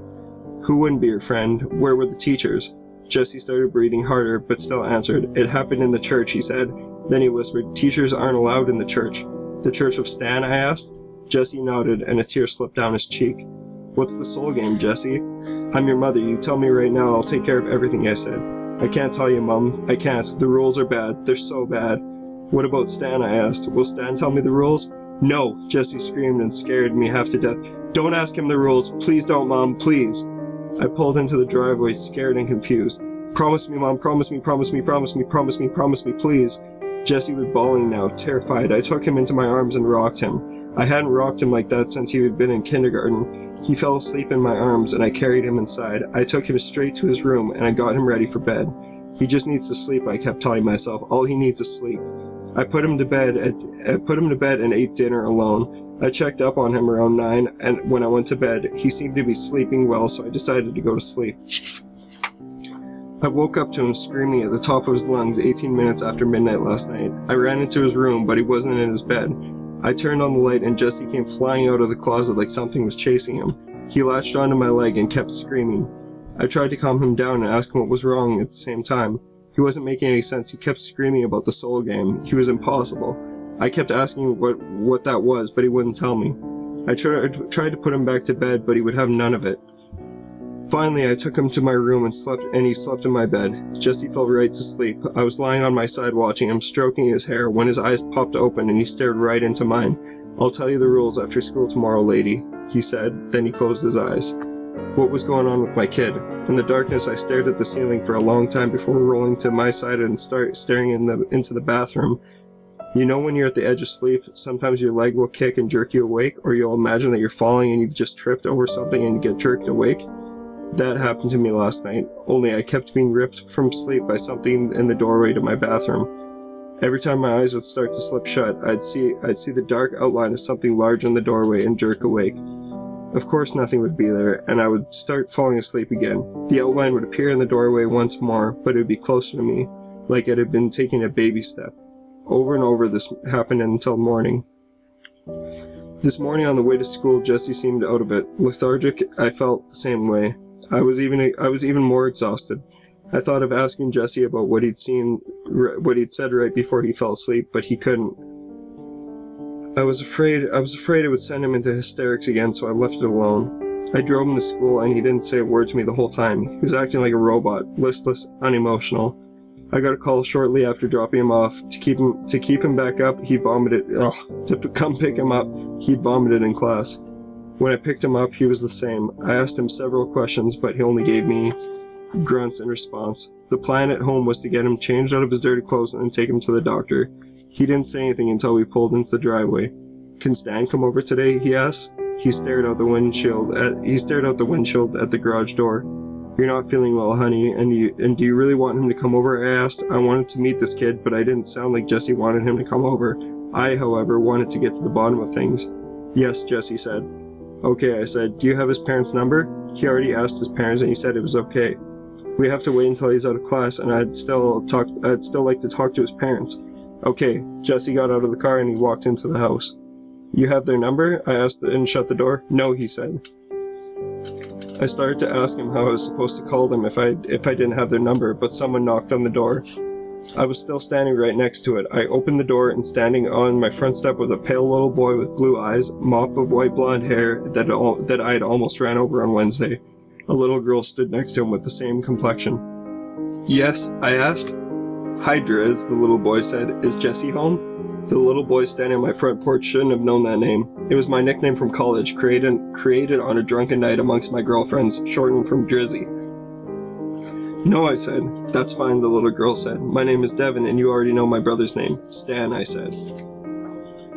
The little girl covered her mouth and giggled. Stan smiled and shrugged. It's really quite simple. Rule 1, don't walk past mirrors in the dark. Rule 2, don't leave any doors open when you go to bed at night. Ask your son what the third rule is, and remember, a creak means you're falling behind, a rustle means you've almost lost. When the lights go down, hopefully you won't see the dark shadow standing in the corner of the room. Hopefully you won't hear it breathing as your eyes shut and you begin to drift off. And if you hear the bang, well, hopefully you never hear a bang. Stan turned and walked away with his sister. I stared after them both and shook my head. I wouldn't play their stupid game. I walked into the house and found Jesse sitting at the kitchen table crying. What's wrong? I asked. I heard a bang, he whispered. My mouth went dry. When does the game end? I asked. It doesn't, he whispered. It never ends. My heart started beating faster. What's the third rule, Jesse? His face fell and he sucked in a deep breath. Rule 3. Knowing all 3 rules makes you a player. My stomach dropped. What happens if you lose? When it's dark, you'll hear them coming. They like to let you know when they're getting close. Who? Stan and Devin, Jesse said. They'll reach out through the mirrors or open doorways and drag you through. How do you win? I asked. You win if you tell more people the rules to the soul game than the person that told you does. Like I said, Bad Sons podcasters, I'm sorry, but thanks for helping. Really. I'm going to enjoy my newfound freedom, and I hope that you enjoy your night. Give Stan and Devin my best. Wow. So you did the work for me, except I have to read that whole story now. Because you saved yourself, but I'm screwed. I don't know, I just thought it's fucking weird that I got that message over Twitter over that. Like, that was a pretty long 140 characters. Yeah, that was pretty odd. As you started it actually reminded me of this story I heard that was on the same website. It was actually so creepy and it captured so many people's imaginations that the guy actually turned it into a paperback novel. What's it called? It's called Pen Pal. Yeah, Morgan, I'm literally about to read that. She has it? Yeah, she was like, I would say read this, but it's like 6 chapters long and they're pretty long or something like that. Yeah, I was gonna buy it actually on Amazon. It's only $9, but I listened to the guys on Creepypasta do recordings. They like record horror stories and kind of like what we're doing, except they try to do it like super legit with like background music and stuff. And well, theirs probably aren't real. Like we got that one from Twitter. That's true, but this one, the Pen Pal one, I heard it is like 6 or 7 different chapters, like you said, but they're all audio recordings, and I listened to 3 of them in a row one day while I was playing Xbox, and I had to like shut it off because I was getting too creeped out by them. Really? It's like really like, it's a ridiculously creepy story, but I'd suggest if you're into scary stuff to check it out. Yeah, it just reminded me of that, so I just wanted to bring that up. But yeah, for sure. Yeah, I plan on reading for sure. Hope everyone thinks that those stories that I shared were kind of creepy. I won't be able to tonight. I need to write those rules down and share them with people, because I'm pretty sure we're all fucked. Wait. What?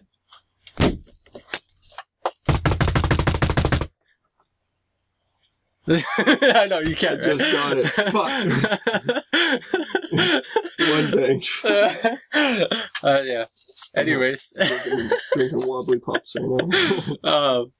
I have one more story. It's a personal one. Let's do it. I'm going to share it. I was going to read one about Midtown Plaza, but it looks a little bit long, so I'm just going to share a personal one, and then I'll read you some urban legends that happen to be true, and then I'll quiz Mitch on some horror movie knowledge. So bring it. This one is kind of it'll lighten the mood up a little bit more, I guess. But it's 100% true. Like I swear on everything that this legitimately happened to my parents. I was born in Calgary. Yeah. And then within the first year, my parents decided to move back to Humboldt with where my grandparents lived, to kind of make like having their first son like a little bit easier, like an easier transition, having like a support system and stuff. So they got this house, they moved into it, and I'd say within the first couple months, weird stuff started happening. But I'm going to start off by saying that Saskatchewan has a football team it has insanely devoted fans. Like, it's one of the craziest, like, fucking sports, Go Rough Riders. anything I've ever fucking seen. I'm not a sports fan, but, like, everybody I know from Saskatchewan besides me is, like, obsessed with the Rough Riders. Yeah. So, even, like, 20 years ago or so, it was the exact same, right? So, the first thing happened, it was game day. My mom just washed my dad's brand new Rough Rider jersey, folded it, put it on the dryer, and it disappears. There's no explanation for it. They tear the house apart looking for it, they can't find it. So, some weird shit starts happening, little knocks and stuff, and they're kind of like, they kind of forget about the jersey, but it was an expensive one, so it's always on the back of their mind. And the next Rider game day, jersey's folded and sitting on the dryer. And they're like, well, what the fuck? Like, it wasn't there. Like, what's going on? So they talked to my grandma. They said, hey, like, Mom, did you come over, do some laundry or something? Like, I was looking for my jersey and it disappeared and now it's back. Like, did you wash it or anything? She said, no, I haven't done any of your guys' laundry or anything. I haven't really been to your house. So I don't know what would have really happened. This happened multiple times. Rough Rider jerseys disappearing, appearing back. That was just the start of it, though. My parents used to have an old radio that would constantly be on for background noise, right? And every day, a fucking Beach Boys song would play. Exact same one, constantly. And my dad got so sick of it at one point, he unplugged the radio and the song was still playing. He had no explanation for it. Yeah. So every time a Beach Boys song would come on, he'd unplug it and it would keep playing. But as soon as the song ended, the radio would shut off. Weird shit like that creeps me out because there's no explanation for it, right? There's no batteries in the radio. It's a wall plug-in. If it's unplugged, technically there should be no power source, right? So they just learned to live with it. Later on, they found out that an old couple had passed away in the house, and they're Rough Rider fans. Their song was a Beach Boys song, stuff like that, right? So it's kind of cool, but the weirdest part is that before they found this out, apparently I'd be sitting outside in the backyard in my sandbox playing with somebody, like an adult that was there, but nobody was there. And they'd like see like footprints in the sandbox and shit, and like just really weird shit like that. And I swear to God, like, this is 100% true. Like, my parents told me this, and I like, it creeps me out thinking that I had like this experience, and I was so young, I can't remember it, you know. So that's my fourth real story. But that's all of my stories. So you didn't have any more? That was. I do, but they're too long. I feel like we've got it pretty much covered. Yeah, we're about to go on to these urban legends. Hour and a half in. Cool. Good time. So one thing I was looking for that I really wanted to talk about last time was I found a list on Cracked, and it's cracked.com. I gotta find the right one though. It's creepiest urban legends that happen to be true. Yeah. So, what are your like favorite urban legends? Would you say off the top of your head? Like Candyman, Bloody Mary. Love like Candyman. Razors and Halloween candy. Yeah. Oh yeah, well you pretty much just covered them there. Candyman, Razors, and Halloween candy. Can't really think of any other ones right now. I'll probably remember if you keep going through them, and then. Well, a lot of these ones are ones that, like, as I say them, you'll be like, oh shit, I've totally heard of this, and I didn't even think about it. So this one, there's like, oh shit, this totally just froze up. It's got like 8 different parts to it, because they kept finding more and more creepy urban legends that were true. Mm-hmm. So there's literally like 50 of them I could talk about, but, yeah, I'm just trying to get this to go. Okay. So as I said, this is 5 creepiest urban legends that happen to be true on crack.com. The author was Nathan Birch. So, as Connor always bitches at me, cite your sources. It was posted October 19th, 2007. It has over 8 million, well, almost 8 million views. So it's a pretty popular one, I would say. Jesus Christ, why is this freezing again? This is like the downfall of podcasting on a computer, is like technology is so unreliable. Yeah. Let's see. You can use mine if you want. I think I have it. Yeah, here we go. So one of the ones, let's see.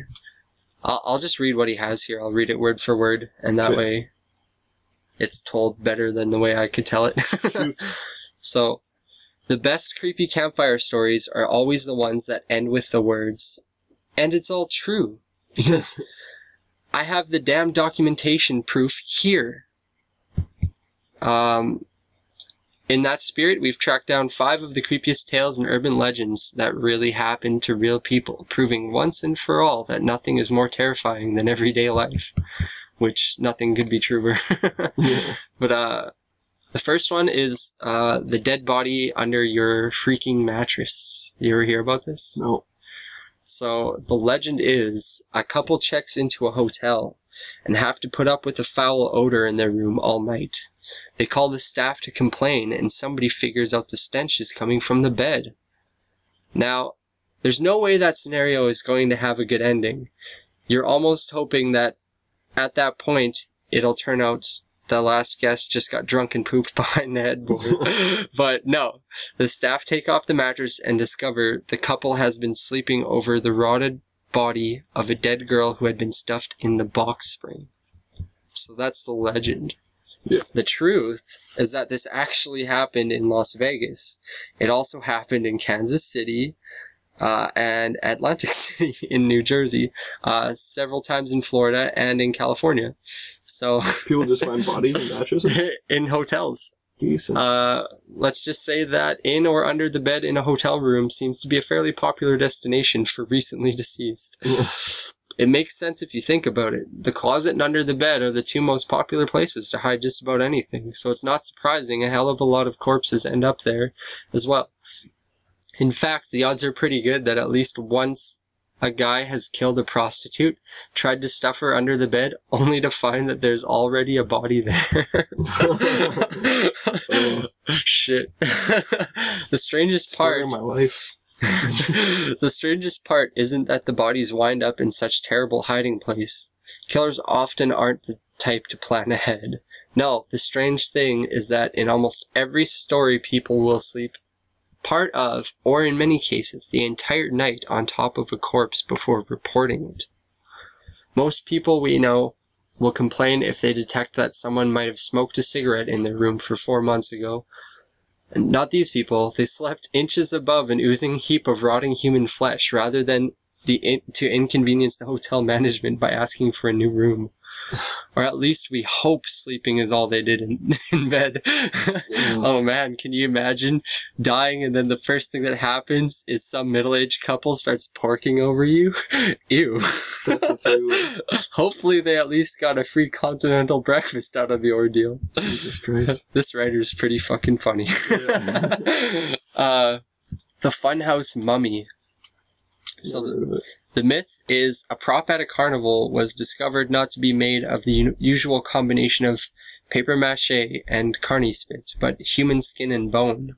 All the little kitties at the haunted house had been poking and giggling at a real mummified dead body. The truth? Apparently the smell wasn't just coming from the convict manning the corn dog stand. Back in 1976, a camera crew filming an episode of The $6 Million Man began to set up in the haunted house at the New Pike Amusement Park in Long Beach, California. As they were moving aside a hanging man prop, they accidentally knocked off its arm and discovered human bones inside. Bionic, this poor sap wasn't. The story gets stranger. The body was actually that of criminal mastermind Elmer McCurdy, who was killed in a shootout after robbing a train in 1911. The princely sum old Elmer got killed for was $46 and 2 jugs of whiskey. So McCurdy was embalmed in the local by the local undertaker, and apparently the guy was so darn pleased with his work that he propped up the corpse in a funeral home as evidence of his skills. People were charged 5 cents to see the corpse, which they paid by dropping a nickel in the cadaver's mouth. Remember that little bit of history the next time somebody turns their nose up at you for liking Hostel 2. Think it can't get any stranger?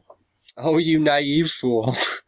After several years of raking in the nickels, how exactly these coins were retrieved after being dropped in the corpse's mouth is something probably best left to the imagination. Our enterprising undertaker scheme was ruined when McCurdy's brothers showed up to claim him.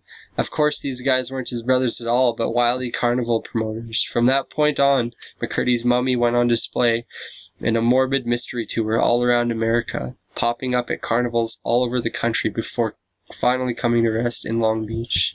And there's pictures of it here if you want to see it. Weird. Isn't that fucked up? That's pretty fucked up. I'm just going to turn this sideways.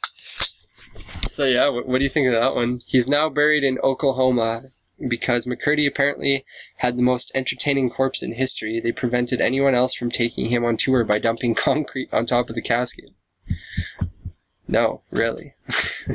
And then there's the link. So crazy. You've heard that one, eh? Yeah, I've heard bits and pieces of it.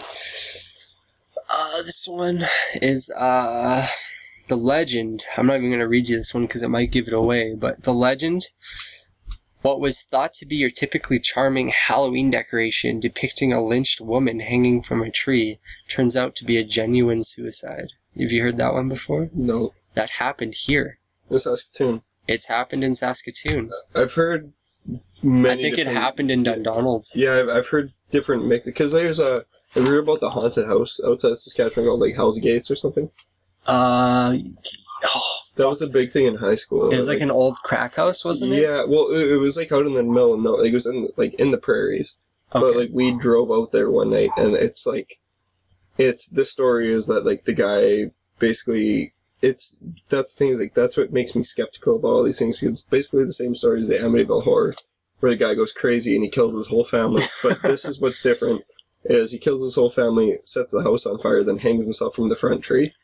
Like, the tree in the front of the house or whatever. And, yeah, that's the story that I heard from this. But, yeah. Well, I mean, if you can find evidence on the internet or something of it. Yeah, there's different sites that, like, have all these stories, but you gotta wonder how legit they are. Like, it's not like it's msn.ca or whatever. Yeah. You'd think it would be, like, in the newspaper or something at least, right? Yeah, exactly.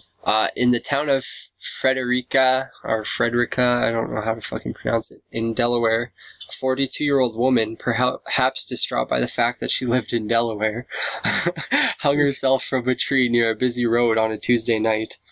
The body managed to hang there until the next day and was viewed by many unwitting or perhaps retarded spectators before somebody realized it wasn't a decoration and finally called the police. Once again, it's the lack of complaints from passerbys that amaze us. Even if the hanging thing wasn't a body, it was something that looked exactly like one that would be considered an extremely distasteful Halloween decoration, unless she puts on a wacky witch's costume before doing the deed. With political correctness these days, you'd have expected 2 special city council meetings and 30 letters to the editor within the first 10 minutes of seeing it. Which is funny because somebody did that with like a legitimate like fake skeleton. Like you can tell it was just a Halloween decoration. Okay, so it didn't actually happen here? No, it did here, like... But it was a real person? I think it was. Really? In the past. But the one I'm talking about now is somebody hung like a Halloween decoration. And it might have been last year, or it might have even been like the beginning of this month. But people complained about it to them, and they had to take it down. Like people, like cops came and city council told them they can't do it. It was like a fake skeleton hanging from a tree. So they put it down. They basically left the noose around its neck and put it on a chair with a sign that said, like, sorry, happy Halloween, like, some weird thing like that. So. Good sports. Definitely. But, a Halloween stunt goes wrong in the least surprising way possible. The Legend. A teenager manages to provide the Halloween show he's in with the ultimate finale when, while pretending to hang himself in front of the audience, he actually hangs himself. Have you heard that one? No. I fucking, I'm like good friends with the guys in Fall City Fall. Yeah. Like, you know who they are? Yep.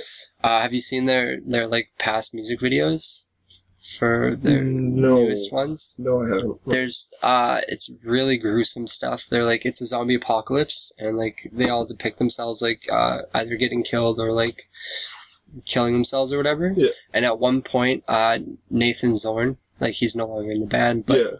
he fake hung himself, and it looks like he legitimately hung himself in the Yeah. video. He's hanging from a noose by his neck from the rafters, and he's swinging.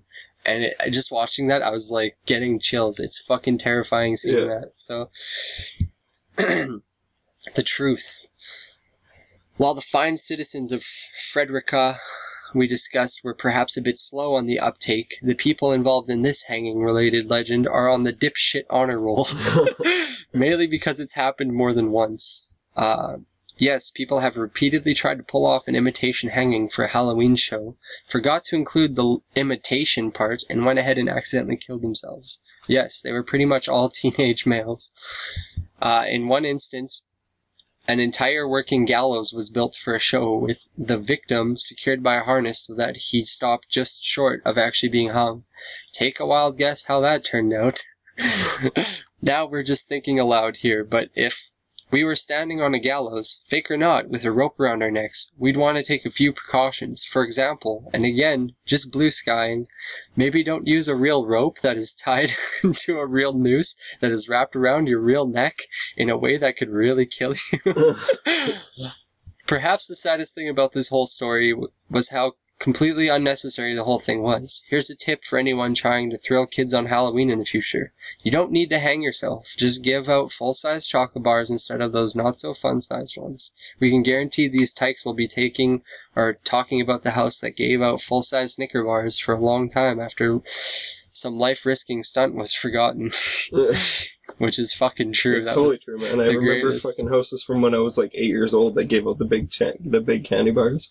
I remember this like 80-year-old woman, we went to her house. She ran out of candy, so she started giving people nickels. Really? Yeah. That's better than cereal. Definitely. I've been to places where people pour cereal into the bag when I was a kid. That's so... Yeah, total bits. They got fucking house full of eggs, though, so... I remember we went to, this was like my only experience with like, Halloween mischief, is that we went to this guy's house, and it was just like in Big Daddy, where the guy's sitting on his fucking couch, he's watching TV, but he has his lights shut off, he's not answering the door. So we're just like, come on, like, you're gonna be that kind of asshole. Yeah. So we decided to egg this guy's house, so we go to my house, and we didn't have any eggs. So we substituted with cheese slices. Oh, so fuck. we took cheese slices, and we ended up slapping them on the window of his house. That's way more of a big fuck you. So yeah. We don't have eggs, but you're not getting off that. Exactly. You pissed us off this much that we're wasting perfectly good processed dairy product. No kidding. This would be used for grilled cheeses. Delicious ones. I totally just lost my spot. So the next one is about being buried alive. So how do you feel about the concept of that? The most terrifying way to... No, it sounds pretty legit. I don't know. I think it'd be kind of fun. Okay, so some poor schmuck is committed to his or her eternal resting place, even though they aren't quite ready to take their final dirt nap.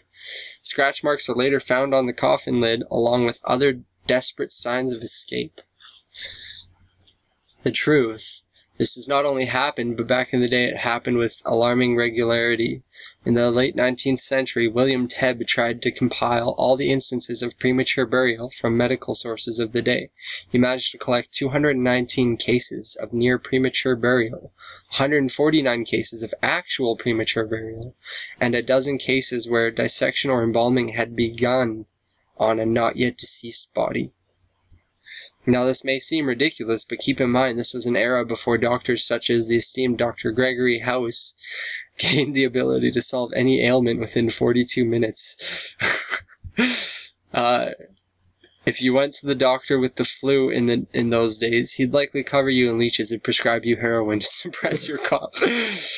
Their only method for determining if a person had died was to lean over your face and scream, "Wake up," over and over again. If you didn't react, they buried you.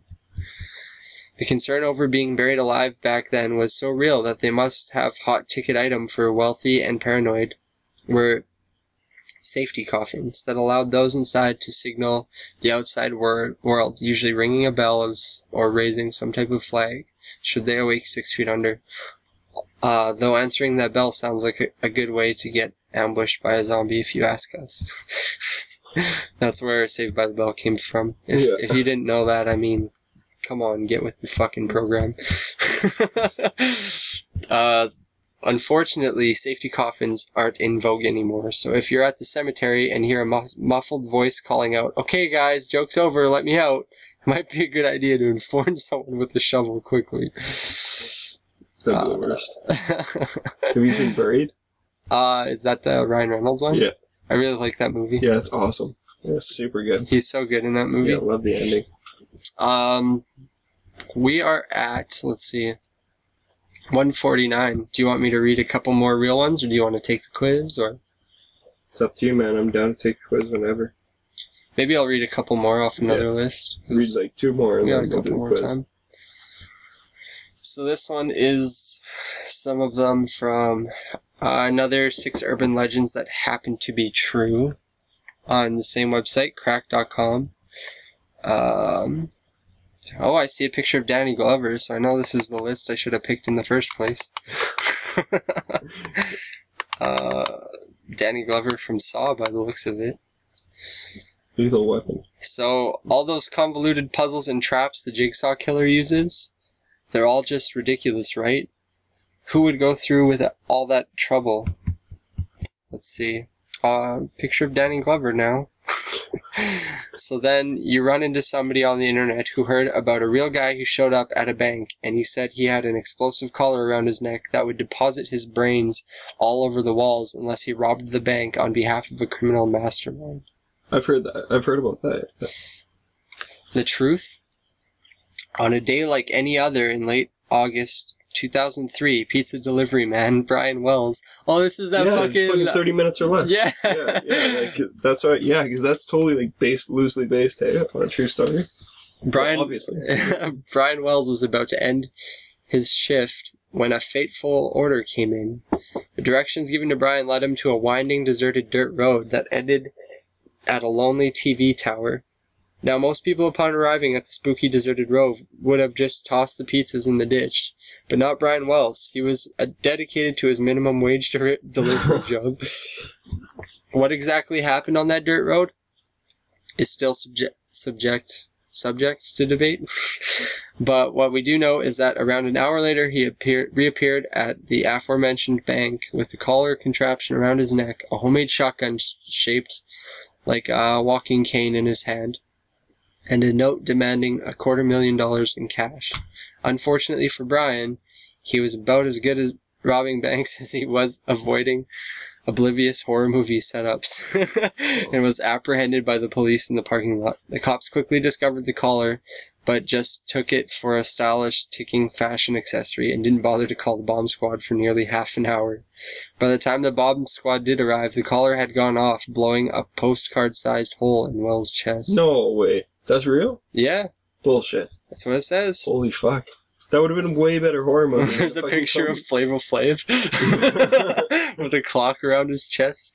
That's legit. So Jesse Eisenberg could have been taken care of before Man of Steel. Yeah. The police found a list of tasks on Wells' body, each of which were to be completed in a set period of time or the bomb would go off. Poor Brian was doomed from the start, though, as it was later determined that it would have been impossible for him to execute all the tasks, even if everything had gone according to plan. He simply hadn't been given enough time. While supposedly all those responsible for putting the collar on Brian Wells have been caught and charged, and the addition of the weird, wacky walking cane shotgun led us to believe that there may have been another perpetuator that hasn't been caught yet. That's fucking crazy, man. So Danny Glover did that? No, no, Danny Glover had the shotgun and Saw. Yeah. No, That's a lethal weapon. Ah! no, that was from Saw. But, I know. Yeah, but- Lethal Weapon's a fucking amazing Yeah, movie. but that was a joke. I got you. He's getting too old for that shit. Man. Yeah, oh, So am I. oh, okay. Okay.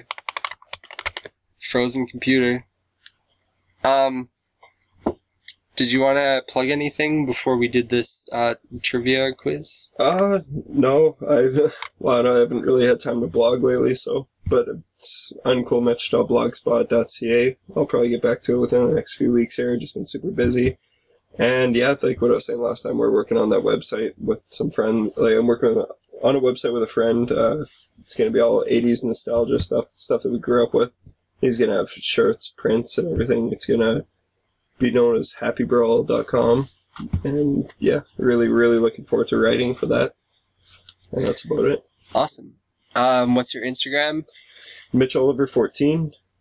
And Twitter is the same thing.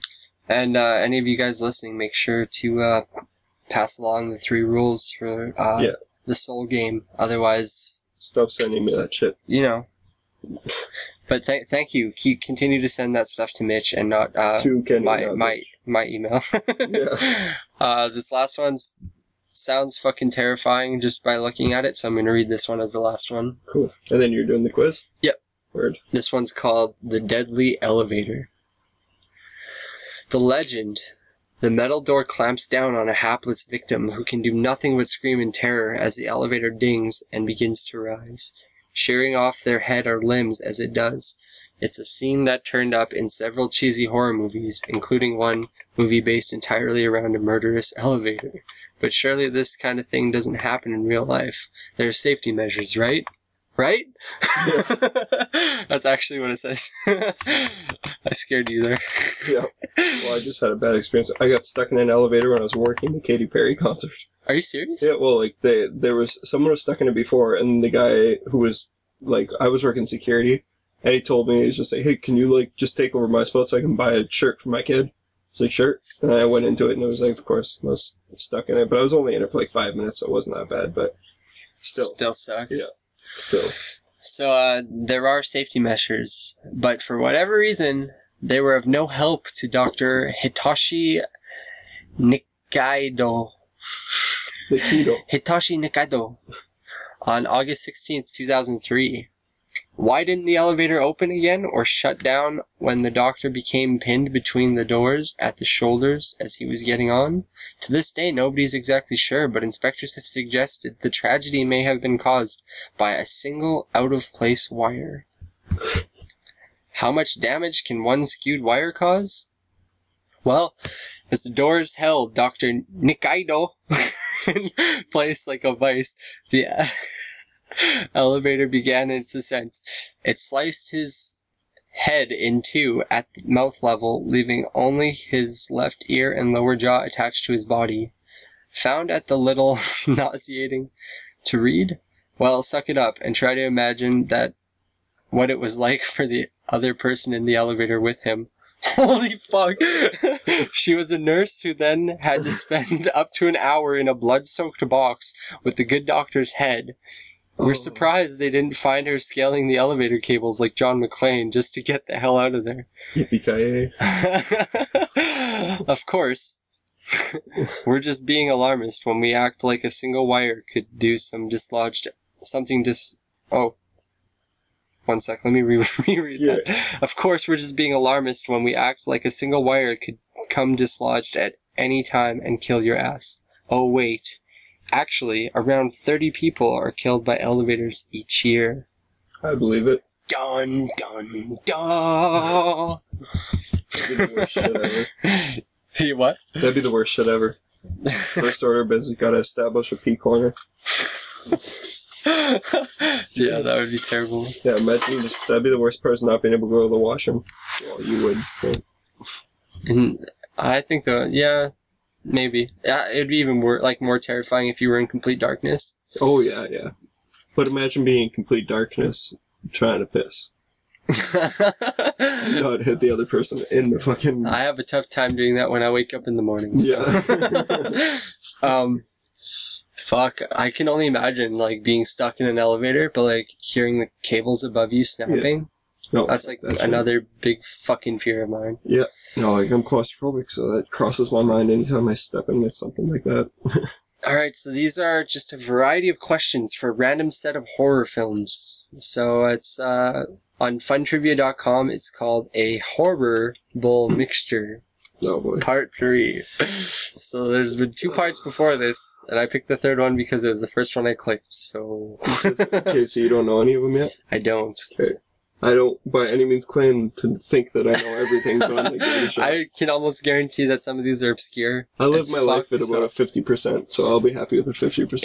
If best case scenario, we hear of some new horror movies that we can check out. Hell Worst case scenario, there isn't one. Yeah. Okay, question number 1. Shoot.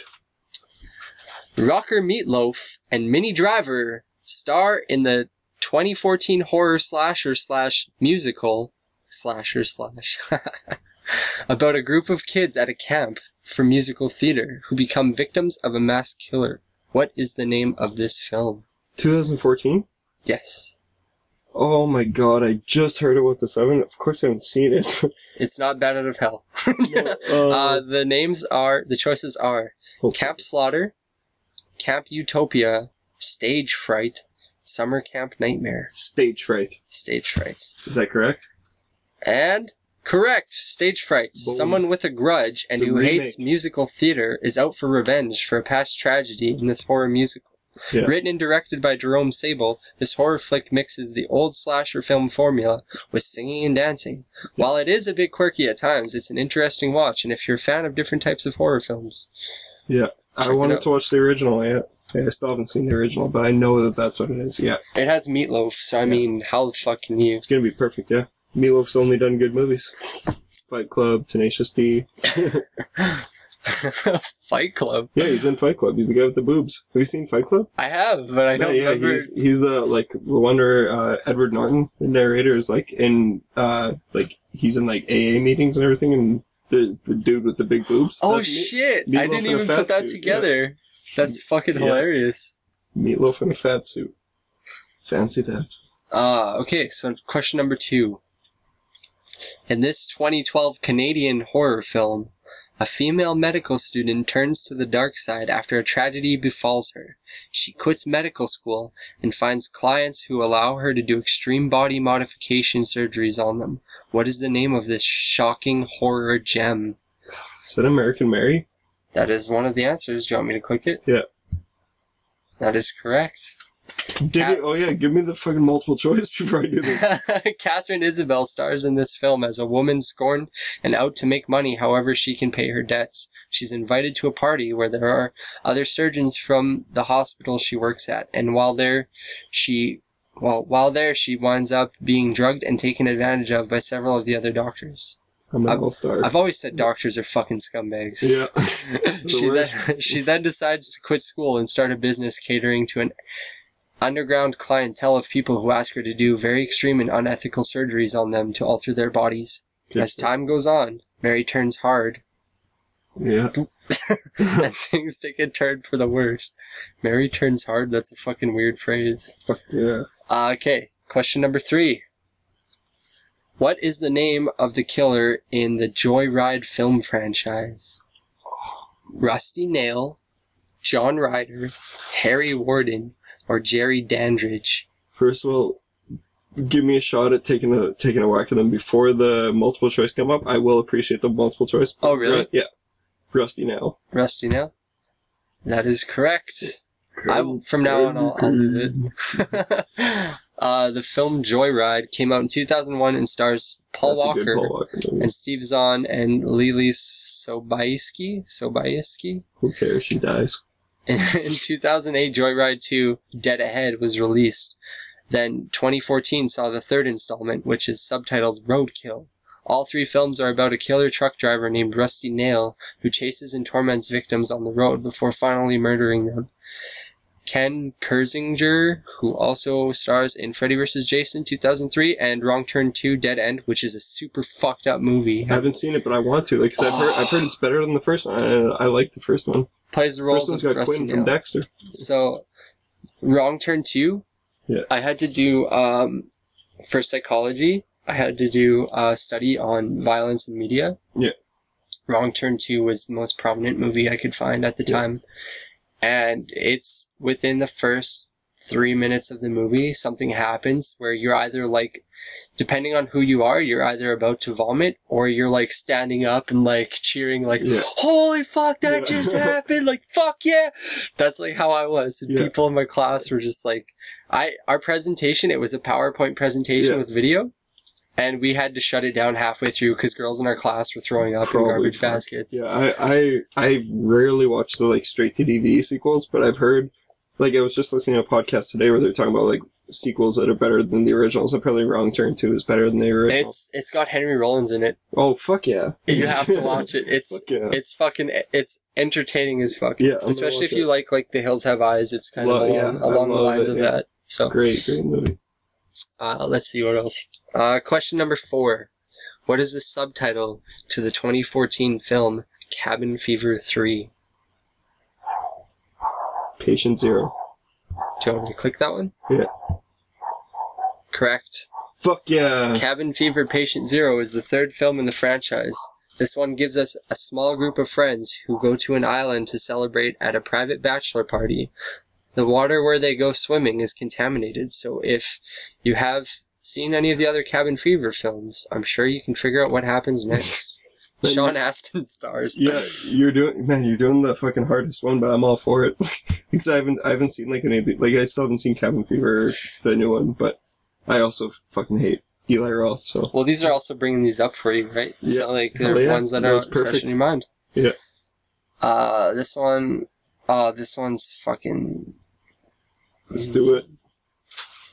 I know the answer to this one. But, okay. A 1973 film directed by George A. Romero spawned a remake that stars Timothy Olyphant. What is the name of that? The Crazies. Yeah.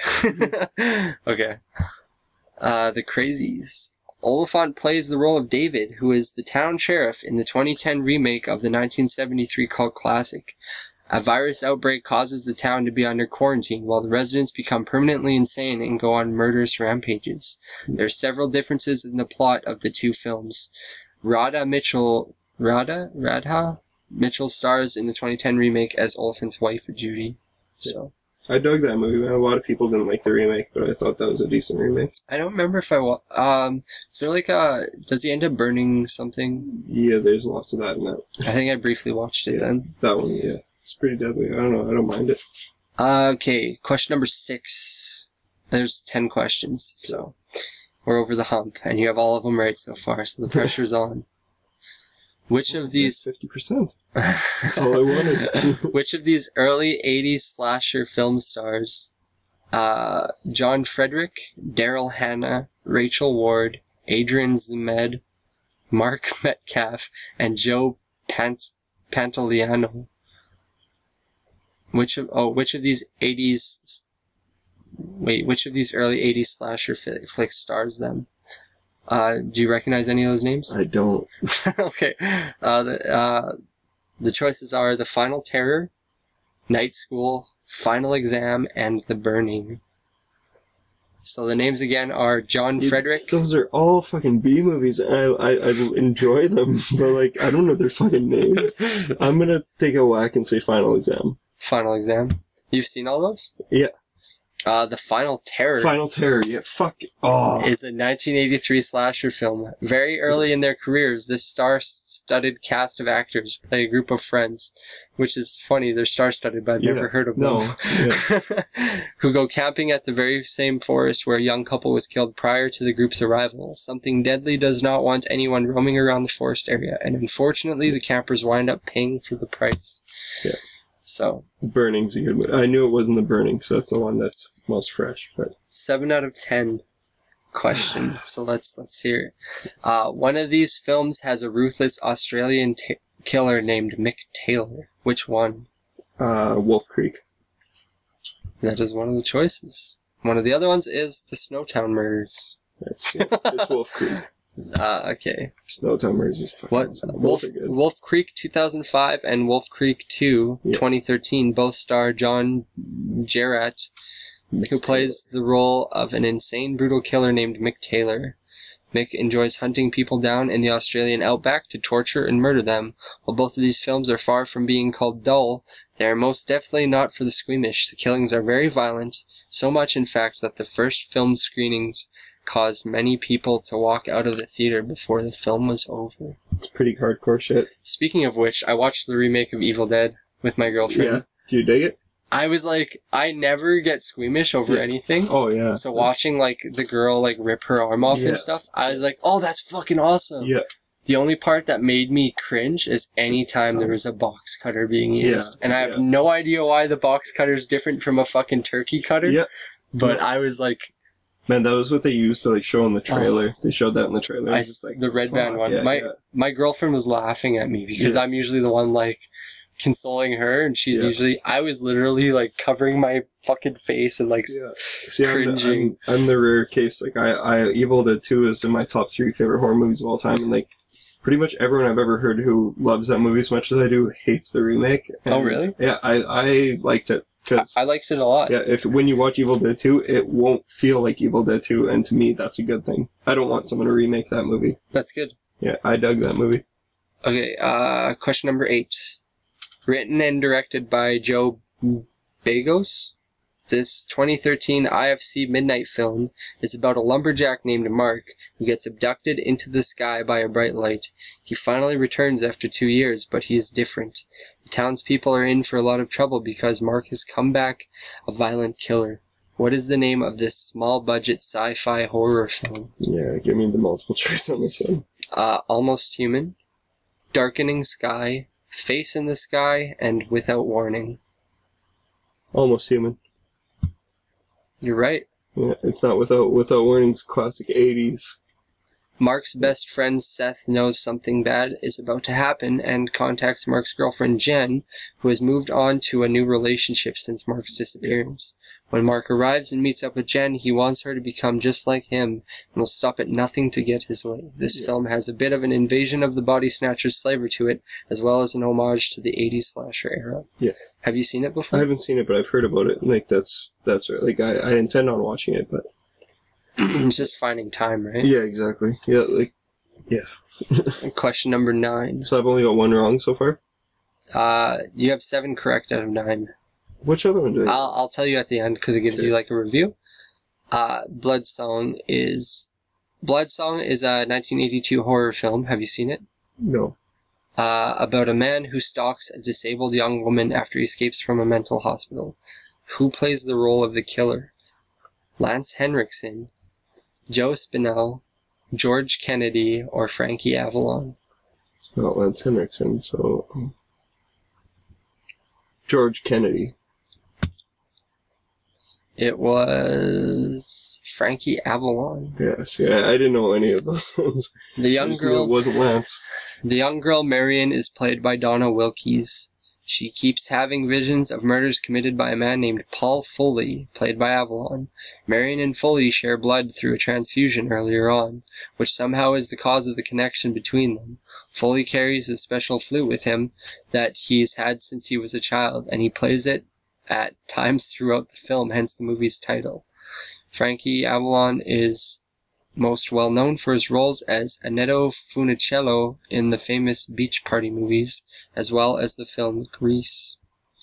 Yeah. So. Cool with not knowing that one. What is the subtitle to the 1998 film The Dentist 2? Multiple choice. Number 1, Brace Yourself. 2, Say Ah. 3, The Drill is Back. Or 4, Open Wide. 4, Open Wide. The Dentist 2, Open Wide? Survey says incorrect. Fuck. Brace Yourself. Yeah, brace yourself, yeah. The Dentist 2, Brace Yourself is the 1998 sequel to the 1996 horror film The Dentist. Both of them star Corbin Burnson in the title role as a demented dentist who goes nuts and decides to go on a killing spree after finding his wife cheating on him. Horseshit. much like Tim Robbins in Nothing to Lose. Yeah. In this sequel, he continues his reign of terror after escaping from a mental institution. Brian Usna is the director of both films. The subtitle Brace Yourself is an obvious pun towards teeth braces. Yep. The poster art for the film shows a victim with an open mouth full of what appears to be shards of glass where teeth should be. Frig. Let's see which ones you got wrong. Number 6, which of these early 80s slasher film stars? Number 9, Blood Song 1, and the last one. So, I'm okay with being wrong with those 7 ones. out of 10, 70%, which, as Connor would say, that's my life score. Yeah, mine is 50, so... They're doing above average, so... Yeah. Yeah, that's, we're doing pretty good time on this one. What time is it? We are at 2 hours and 14 minutes, Ooh. so it's pretty good. It's a long one. Yeah. So I'm going to try and edit this one and put it up probably Thursday evening, so it should be up Friday morning in time for people to listen to this on Hallows Eve. So is there anything you want to say to the people? Is there anything you want to plug? Is there any sort of warnings you want to give to people? Yeah, no, nothing really. Just what I've said already. I'll say make sure to check your candy. Yeah, that's true. Check your bag. If you're giving out candy, make sure to put razor blades in your candy. Yeah. Make sure to take the body out of your mattress first. Rat poison never hurt anybody. Oh, yeah. If you're looking for some music to listen to on Halloween, have you heard of Dead Man's Bones? Is that a band? Yeah. Is that Ryan Gosling's band? Yeah. I've heard of them. Deadly. I love that band. I listen to every I've Halloween. never actually really listened to them though. I've heard a song or two, but Just throw a song in at the end of this. fuck. I want to, but I don't want to risk the whole fucking rights thing. So yeah, well, yeah, Rapture's gonna be getting to you about suing you on that last one. you know what, man? I have written consent. Yeah. So that was the horror Halloween podcast 2014, I guess, part 2 with Uncool Mitch. So check out the Bad Sons podcast on at Bad Sons podcast on Instagram. Mitch is at MitchOliver14 on Instagram. Yeah. Thanks for listening, and go spook yourself, everybody.